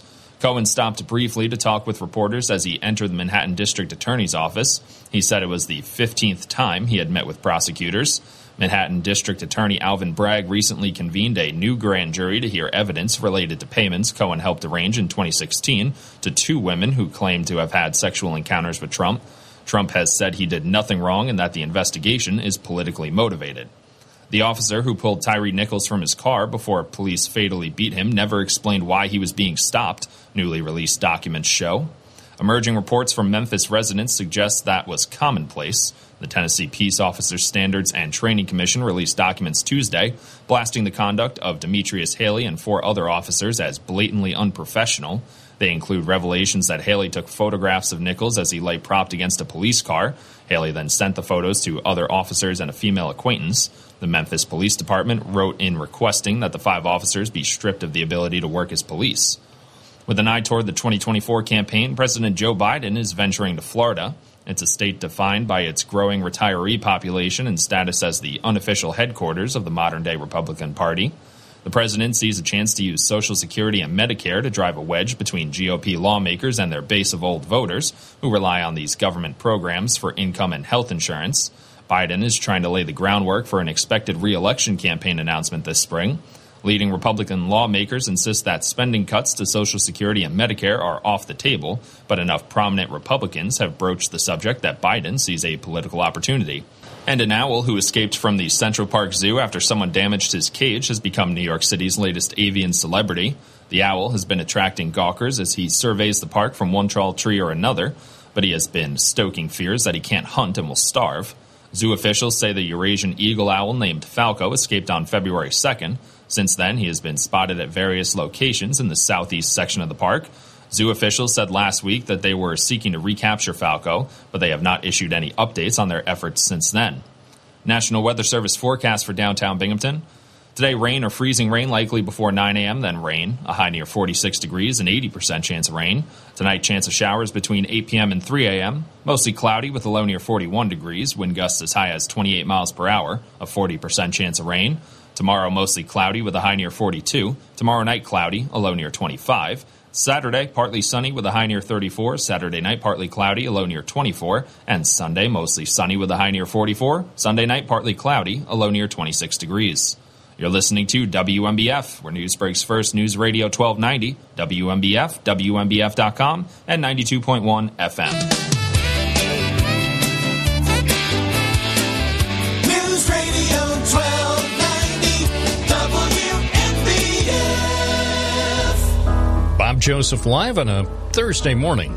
This is WNBF and WNBF.com. When you're alone and life is making you lonely, you can always go downtown.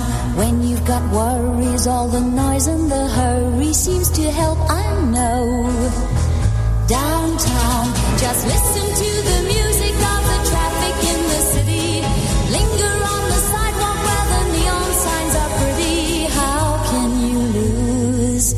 The lights so much brighter there. You can't forget all your troubles, forget all your cares. So go downtown. Things will be great when you're downtown. No finer place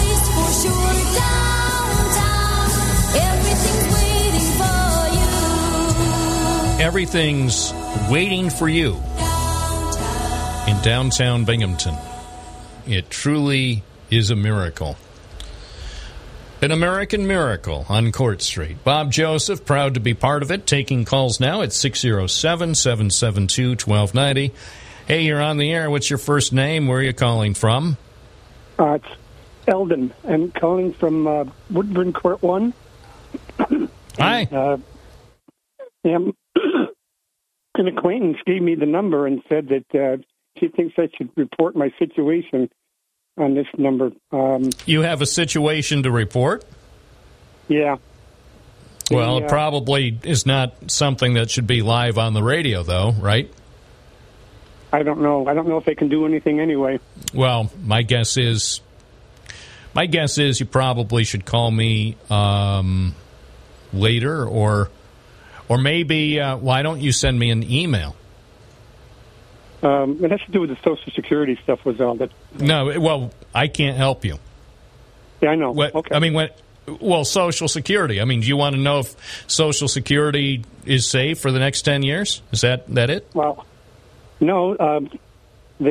I've done my lease. They told me because I'm getting an increase in Social Security, they're going to raise my rent by $47 a month. Yeah, no, we're the news radio. We can't do anything about that.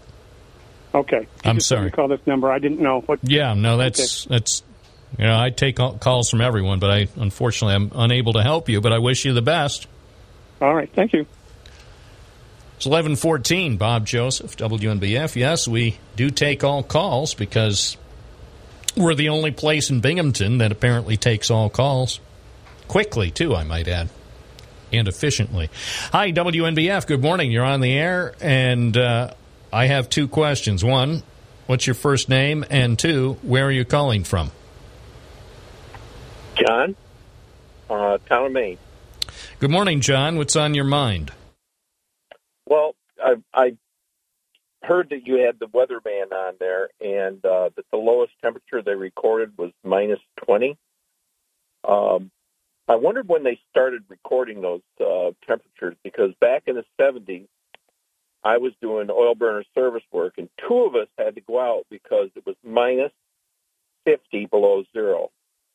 And fuel oil freezes at minus 20. And it was a crystal clear night. I remember that, like 74, possibly.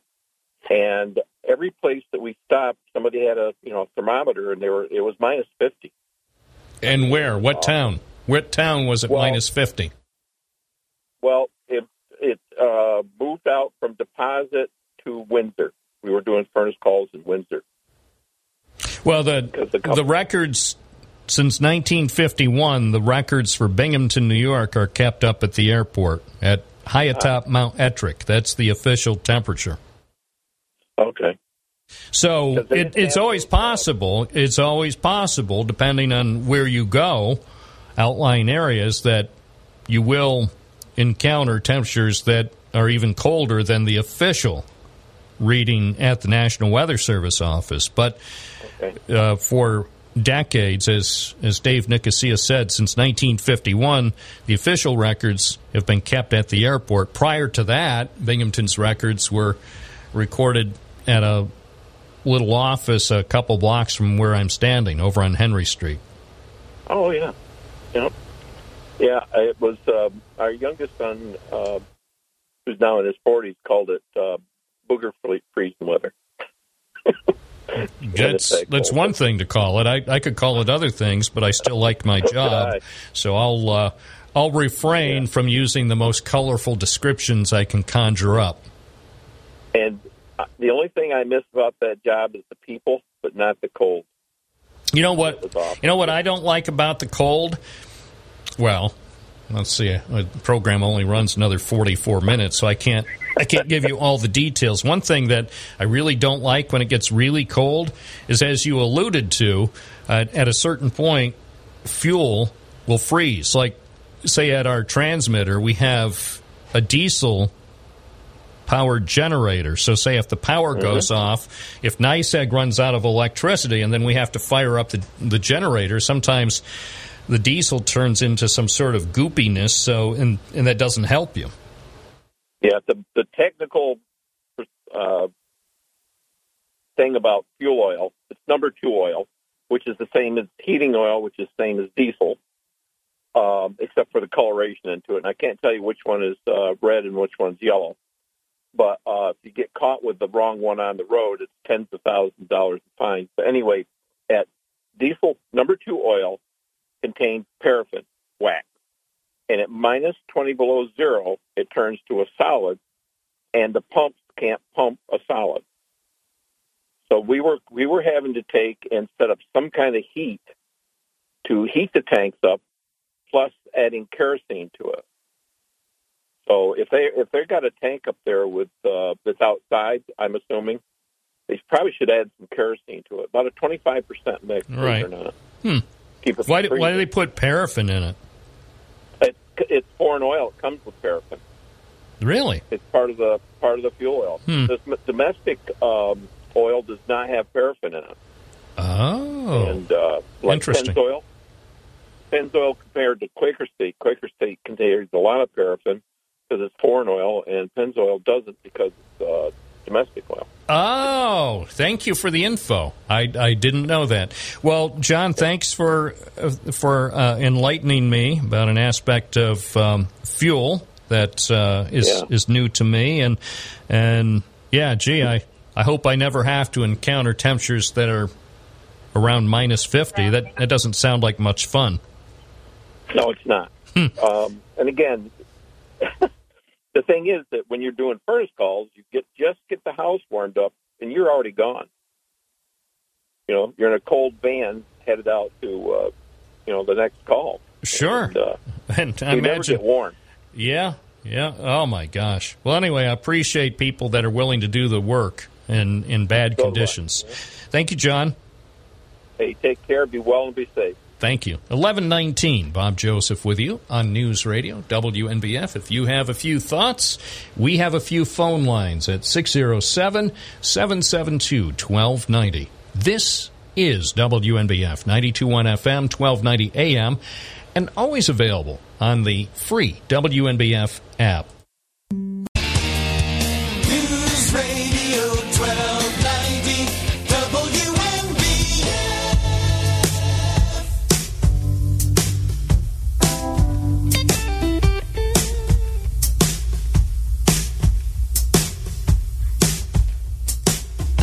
WNBF 1122, Bob Joseph live, taking more calls more often. Matt in Binghamton, good morning, you're on the air. Hi, Bob. How are you today? Good, how's it going? Pretty good. I just, usually you don't let things like this slip by, but when John from Binghamton called today, he called the group that went to the meetings, the school board meetings, thugs. And a thug is a violent, aggressive person, especially one who is a criminal. I haven't heard of any acts of violence. There's some pretty passionate opinions, and maybe sometimes there's certain people that I don't like some of the ways they phrase things, but they're certainly not thugs.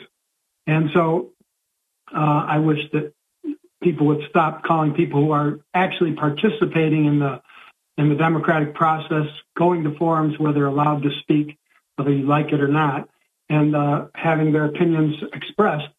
And those aren't thugs. Those are citizens. That's all I have to say today. Thank you. 1123 at WNBF. Carol in Colesville, you're on the air. Hi. I just wanted to answer the man who called up and said his rent was going up because of Social Security. He got more or whatever. I have a friend who's moving because the same thing happened to her. All right, so probably thousands of people are going to move. I guess. I just wanted him, if he's listening, to know that it's happening to other people too. Yeah, I'm not surprised. But as I told him, I think he called me to see if I could do something about it, and I'll be darned if I know what to do. I'm trying to figure out who told him to call me, and I mean, I don't have any money to pay his rent. Well, I guess there's nothing that you can do. She couldn't do nothing about it, so that's how it goes. But yeah, it's sad. But anyway, appreciate the information. Okay, thank you. 1124 at WNBF. Good morning, you're on the air. What's your first name? Where are you calling from? John, first time ever I called twice. Yeah, well, there's first time for everything. So what do you say in response to what Matt from Binghamton just said? I have YouTube video. It's on YouTube. I personally was kicked in the face, protecting myself with only my iPad, by one of the ringleaders of this organization. It's a police incident report on it. And the other one of the other ones that was arrested, him and his girlfriend were swarming me. I've got video of that. Drove me right off this street, and the whole block was theirs. So these are thugs. I have been involved. They have attacked me, and that's all I've got to say. All right, thank you. It's 1125 at WNBF and WNBF.com. What are your thoughts? 607-772-1290. By the way, WNBF.com has some interesting video, actually a couple of video clips, and some pictures with the ongoing work at Wilson Medical Center, and I just thought it was fascinating. I thought it was fascinating because they're continuing to do the construction for a $132 million addition at Wilson Medical Center in Johnson City. So they put this 340-foot tall crane together. And I remember several weeks ago, one time I was coming in early for some reason. It was still dark. And I remember driving by there, and I'm looking over at the parking lot at the church across the street from the hospital. I'm saying, gee, that looks like a crane on its side. And it turns out it was. It was a crane on its side because they had yet to put it together. So I thought that was great fun to see the crane just lying on the side there in the parking lot. And before you know it, some guys actually put the crane together. And now they've been using the crane to lift tons of steel up to the proper position for the new clinical tower at Wilson Medical Center. So if you want to see some of the stuff that's going on, you can take a look at our website, WNBF.com. It actually shows you how the construction crews are assembling the pieces for that new part of the hospital. It's a good thing they were doing it yesterday instead of this morning, because if they were up there this morning, they might have fallen off the steel because of the freezing rain. I noticed when I drove by there this morning around 8:30 or 8:45, I didn't see anybody doing anything up there with the steel because I don't think it would have been safe to do it today. But it was safe to do it yesterday, so we managed to capture some of the images. And these people are construction workers who have many years of experience. You know, the one guy is standing up there on a steel beam, probably 75 feet in the air. I'm thinking, if I did that, I would fall off. But he and his colleagues had no problem. They were just working, and as the crane, they loaded up 4 steel beams on the crane and lifted them up at the same time. I thought, well, that's interesting. I never saw that before. And so the guys take one of the beams and they snap it into place. I don't think that's the technical term. Anyway, they put it into place, and I just found the whole thing intriguing, so I took some pictures and video. And if that's something that might interest you, take a look on our website. Let's wait a second. Hold on. So this is, I know this is radio, so it doesn't really help you much, unless you're subscribing to WNBF Plus. But it's interesting. So they've got these 4 big pieces of steel, and they're lowering them to a couple guys, and it's like, okay, guys, now put them into the right slot. So put that into slot A. And so the one guy grabs a hold of it. And then looks like he's talking to the guy in the crane using some sort of radio. All right, lower it a little bit over that way. Oh, a little bit over this way.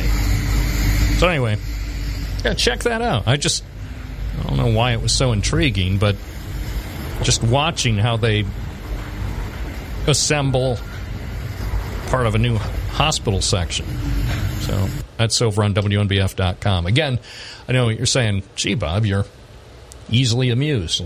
To which I say, perhaps, but it's still informative. It's 11:30. Bob Joseph live at WNBF and WNBF.com.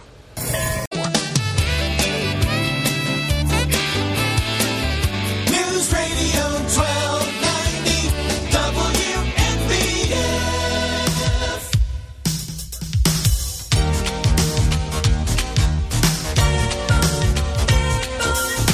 Bob Joseph.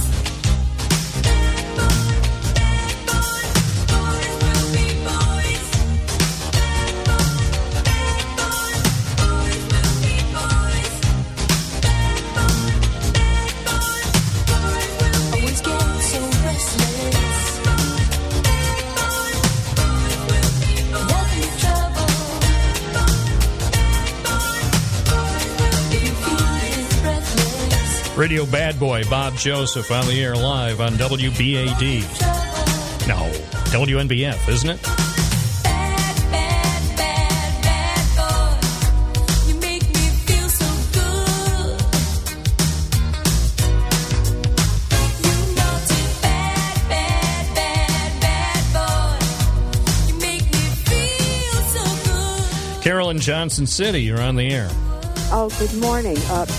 This isn't why I called, of course, but what you just said, WBAD, sometimes I refer to myself as WOLD. That was like a Charlie, not Charlie, Harry Chapin song. Yeah.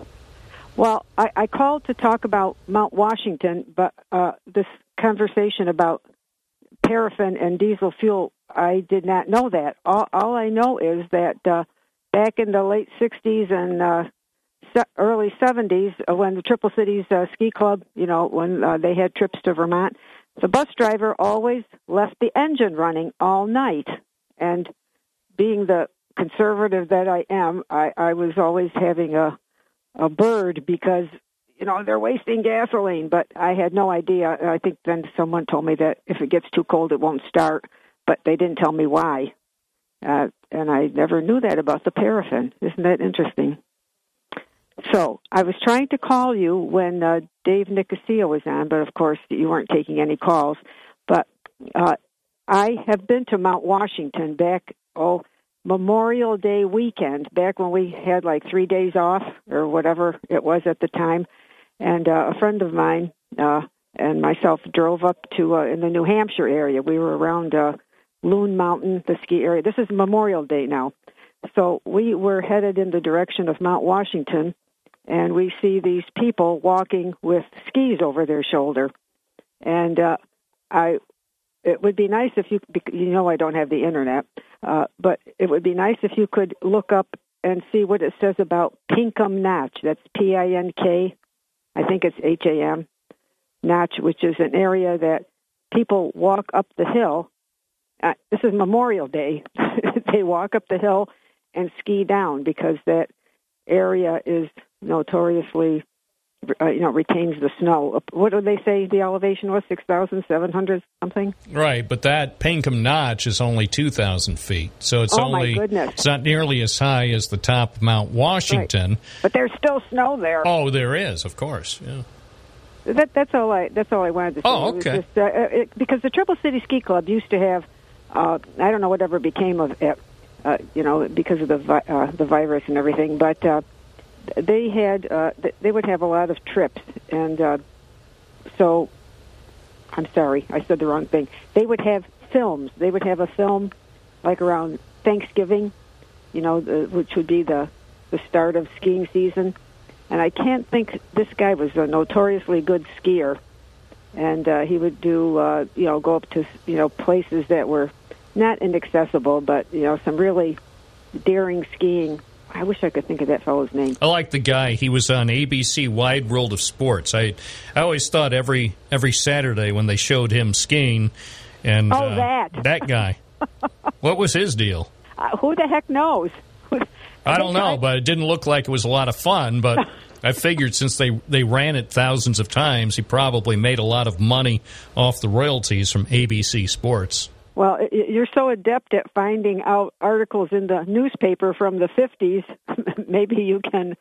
I'm sure I could look it up. I mean... They did say it at one time. I think I do remember one of the sports fellows, making a comment about it. I don't even know if it was an Olympic thing or it was just some sort of championship.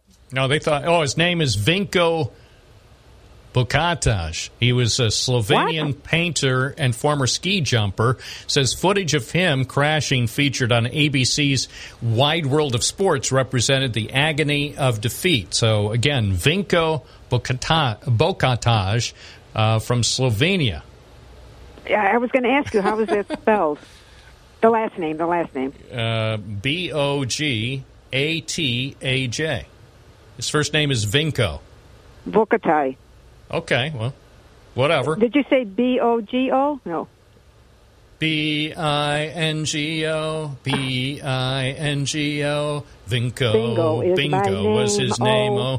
Says he competed in a ski flying event in West Germany on March 7th, 1970. And anyway, it gives the whole story. He did suffer a mild concussion and a broken ankle. A film crew from ABC was recording the event in which he crashed, and so the ABC Sports used that as part of the opening montage with the legendary Jim McKay. And they said they inserted that with the words, "the agony of defeat." And that certainly looked agonizing. Thank you for looking that up. Yeah. That was very quick. Yeah, it was. Well, thanks to the internet. What were the key words that you used? I know you said you have a particular software that you can find old, the local newspaper, old clippings. No, I just punched in Google. I punched in Google and put ABC Sports and agony of defeat skier, or maybe ABC Sports and just skier, and his name popped up. That's how it works. Yep. Amazing. Yeah, well, I'd like to get him on the line. I don't know. It says he resides still in his hometown of Lesi, Slovenia. He's married and has 2 daughters. I'd love to get the kid on the line to ask him how much money he made, because obviously ABC... The royalties. Yeah, he probably got paid tens of thousands of dollars by ABC Sports. So, what was the name? I'm sorry, because of the telephone. How did that town get spelled? What was the spelling? I mean, the town is called Lesce. Lesce in Slovenia. Oh. Interesting. Very short. Wow. In the 1990s, while on his way to an interview with Wide World of Sports, he got into a car crash. He said his first line to the reporter was, "Every time I'm on ABC, I crash." So he still managed to maintain a sense of humor. Oh, listen to this. Muhammad Ali was at a banquet. They had a celebration, 20th anniversary celebration for Wide World of Sports. Of everybody at the special dinner to celebrate 20 years of Wide World of Sports, he received the loudest ovation, and Muhammad Ali asked him for his autograph. I'll be darned. See? Oh, did it indicate how old that fella is? It doesn't how old say. Would he be now? It doesn't give his year of birth, but it said the ski jump where he had when he had trouble was in March 1970. So I'm guessing maybe he was, we'll say about 20. We'll say about 20, because that's, I think, sort of an optimal age for ski competition. So I would say now he's probably maybe about 75-ish, as a guess. So he wasn't slalom racing, he was ski jumping. That's what it claims. That's what it claims. I'll be darned. It was Every on time his- I saw that, it was on the Heine Klopfer Hill, of all things. So let that be a lesson to you. If you're going to be doing a ski jump on the Heine Klopfer Hill in West Germany, just make sure there are no people shooting video for ABC Sports. It's 11:42. Bob Joseph with the information you need on WNBF.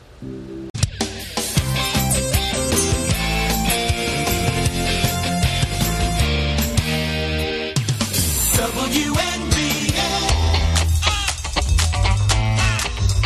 11:45. Bob Joseph live. WNBF. Scott in Binghamton. Good morning. You're on the air. Good morning. Thanks for taking my call. You're welcome. I had a couple points or questions about the New York State DOT. It seems like it's not even recent, probably in the last few years. It seems like they use our taxes for all these projects, but they don't really talk to the New York State residents to see what they want. You got like the bridge over by Otsonango being taken down because there isn't a lot of use, but they're building a walkway project on a highway in Vestal where there's a walkway probably 50 feet up on Pennsylvania Ave. So, or Vestal, Old Vestal, or whatever it is. I just don't understand the reasoning. And then you have the bridge that's supposedly, they made a special bridge on Shenango Street that was going to save money. In the long run, it's costing twice as much, and they're saying it's dipping at an alarming rate, but you don't feel a dip when you're on 81 going over it. It seems like the same thing happened probably 20 years ago when they replaced the bridge by Vestal or by Frito-Lay. When it was almost completed, they realized they built it too low, so they had to spend more money to lift it up. And then these circles, they're doing the circles where the JC Circle failed many, many years ago. Now, all of a sudden, our money that they take from us, we can't even choose what we want, but you can have a circle, but you can only use the money for that. You can't use it for anything else. And now they put it by BCC, and that seems like a pretty treacherous area. I just don't understand why they're doing all these things with the taxpayer money, but they're not using the taxpayers' voice. It's like every other state agency. Yeah, I think we have to take our voice back, but how do you do it? You vote people in that tell you what you want to hear, but once they're in, forget about it. No, they'll continue to do what they want with our money, and you're going to like it. There you go. Sorry, Thanks for taking my call. yeah. At least I'm honest. Yeah. Thanks. Yeah, I concur.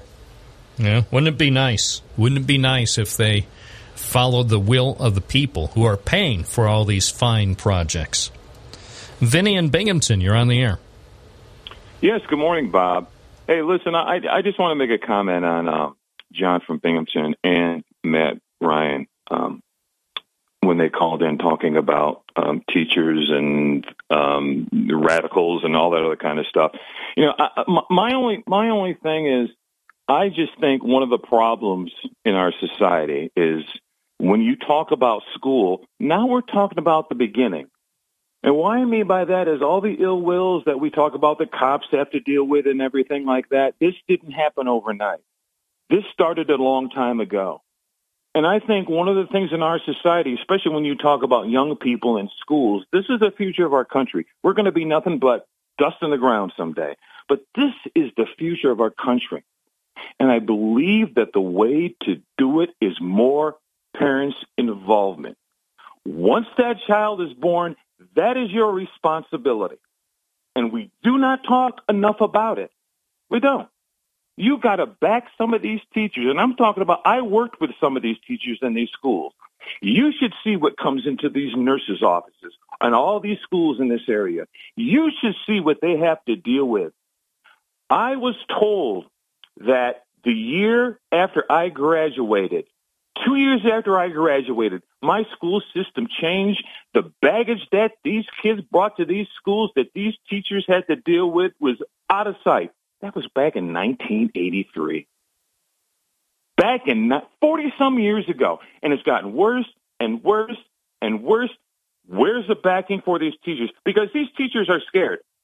Let's make no doubt about it. They're scared. They're scared of losing their job and the school getting fined and lawsuits.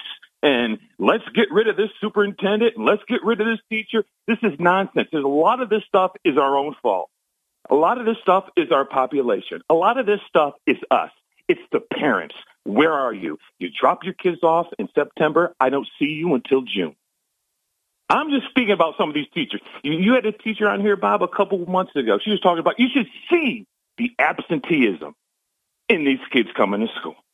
I know it's bad. It's terrible, and it's an ongoing challenge. I appreciate your call.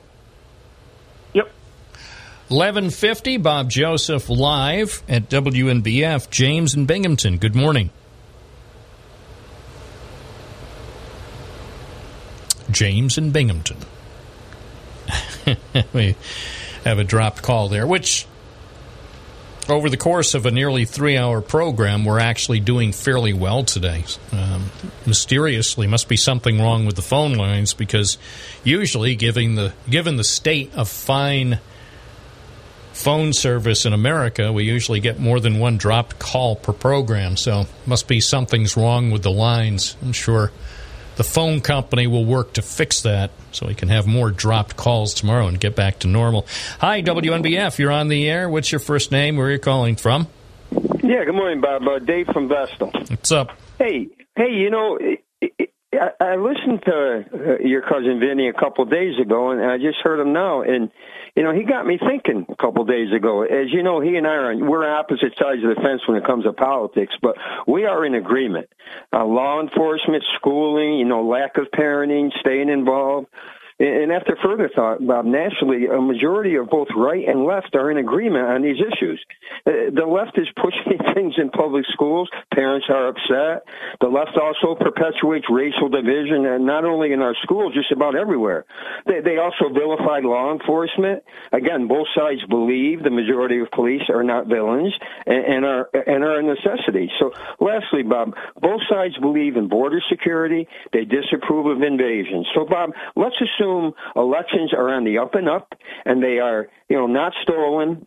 There's no cheating. I know, big assumption, but the $64,000 question, given all these important things we agree on, how does the left keep winning elections? Could someone please explain that to me? Because they're more popular.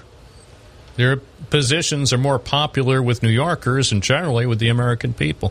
WNBF, good morning. You're on the air. What's your first name? Where are you calling from? I am the guy whose call dropped just a little while ago. Hi, James.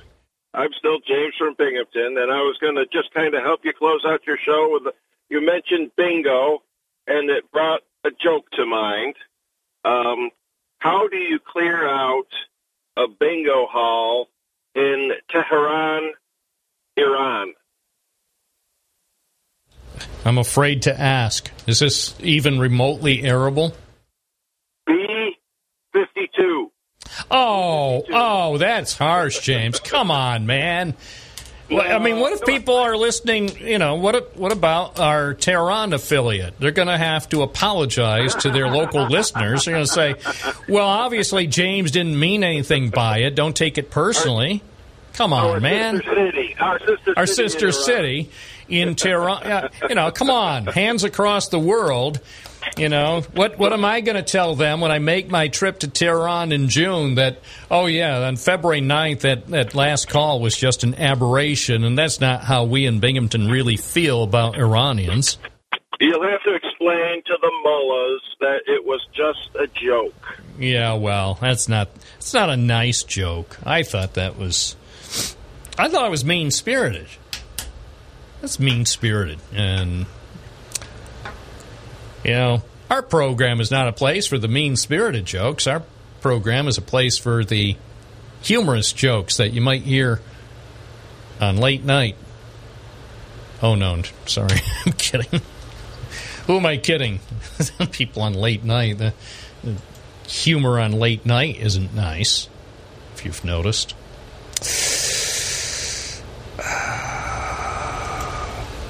If you've noticed, it is not nice. And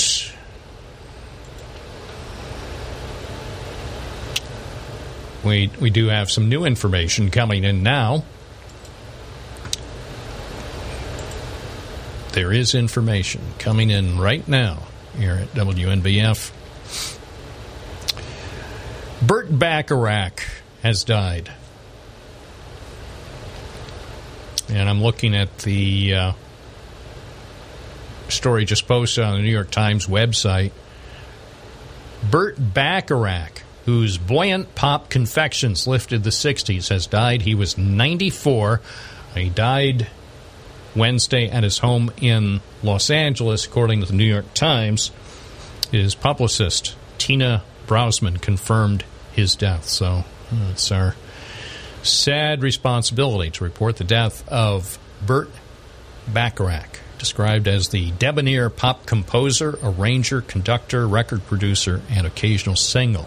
Who had plenty of songs, hits in the 60s. I'm Bob Joseph. You're listening to WNBF. WNBF Binghamton. What the world needs now is love, sweet love. It's the only thing that there's just too little of. I'm Bob Joseph. Have a good afternoon. Needs now is love.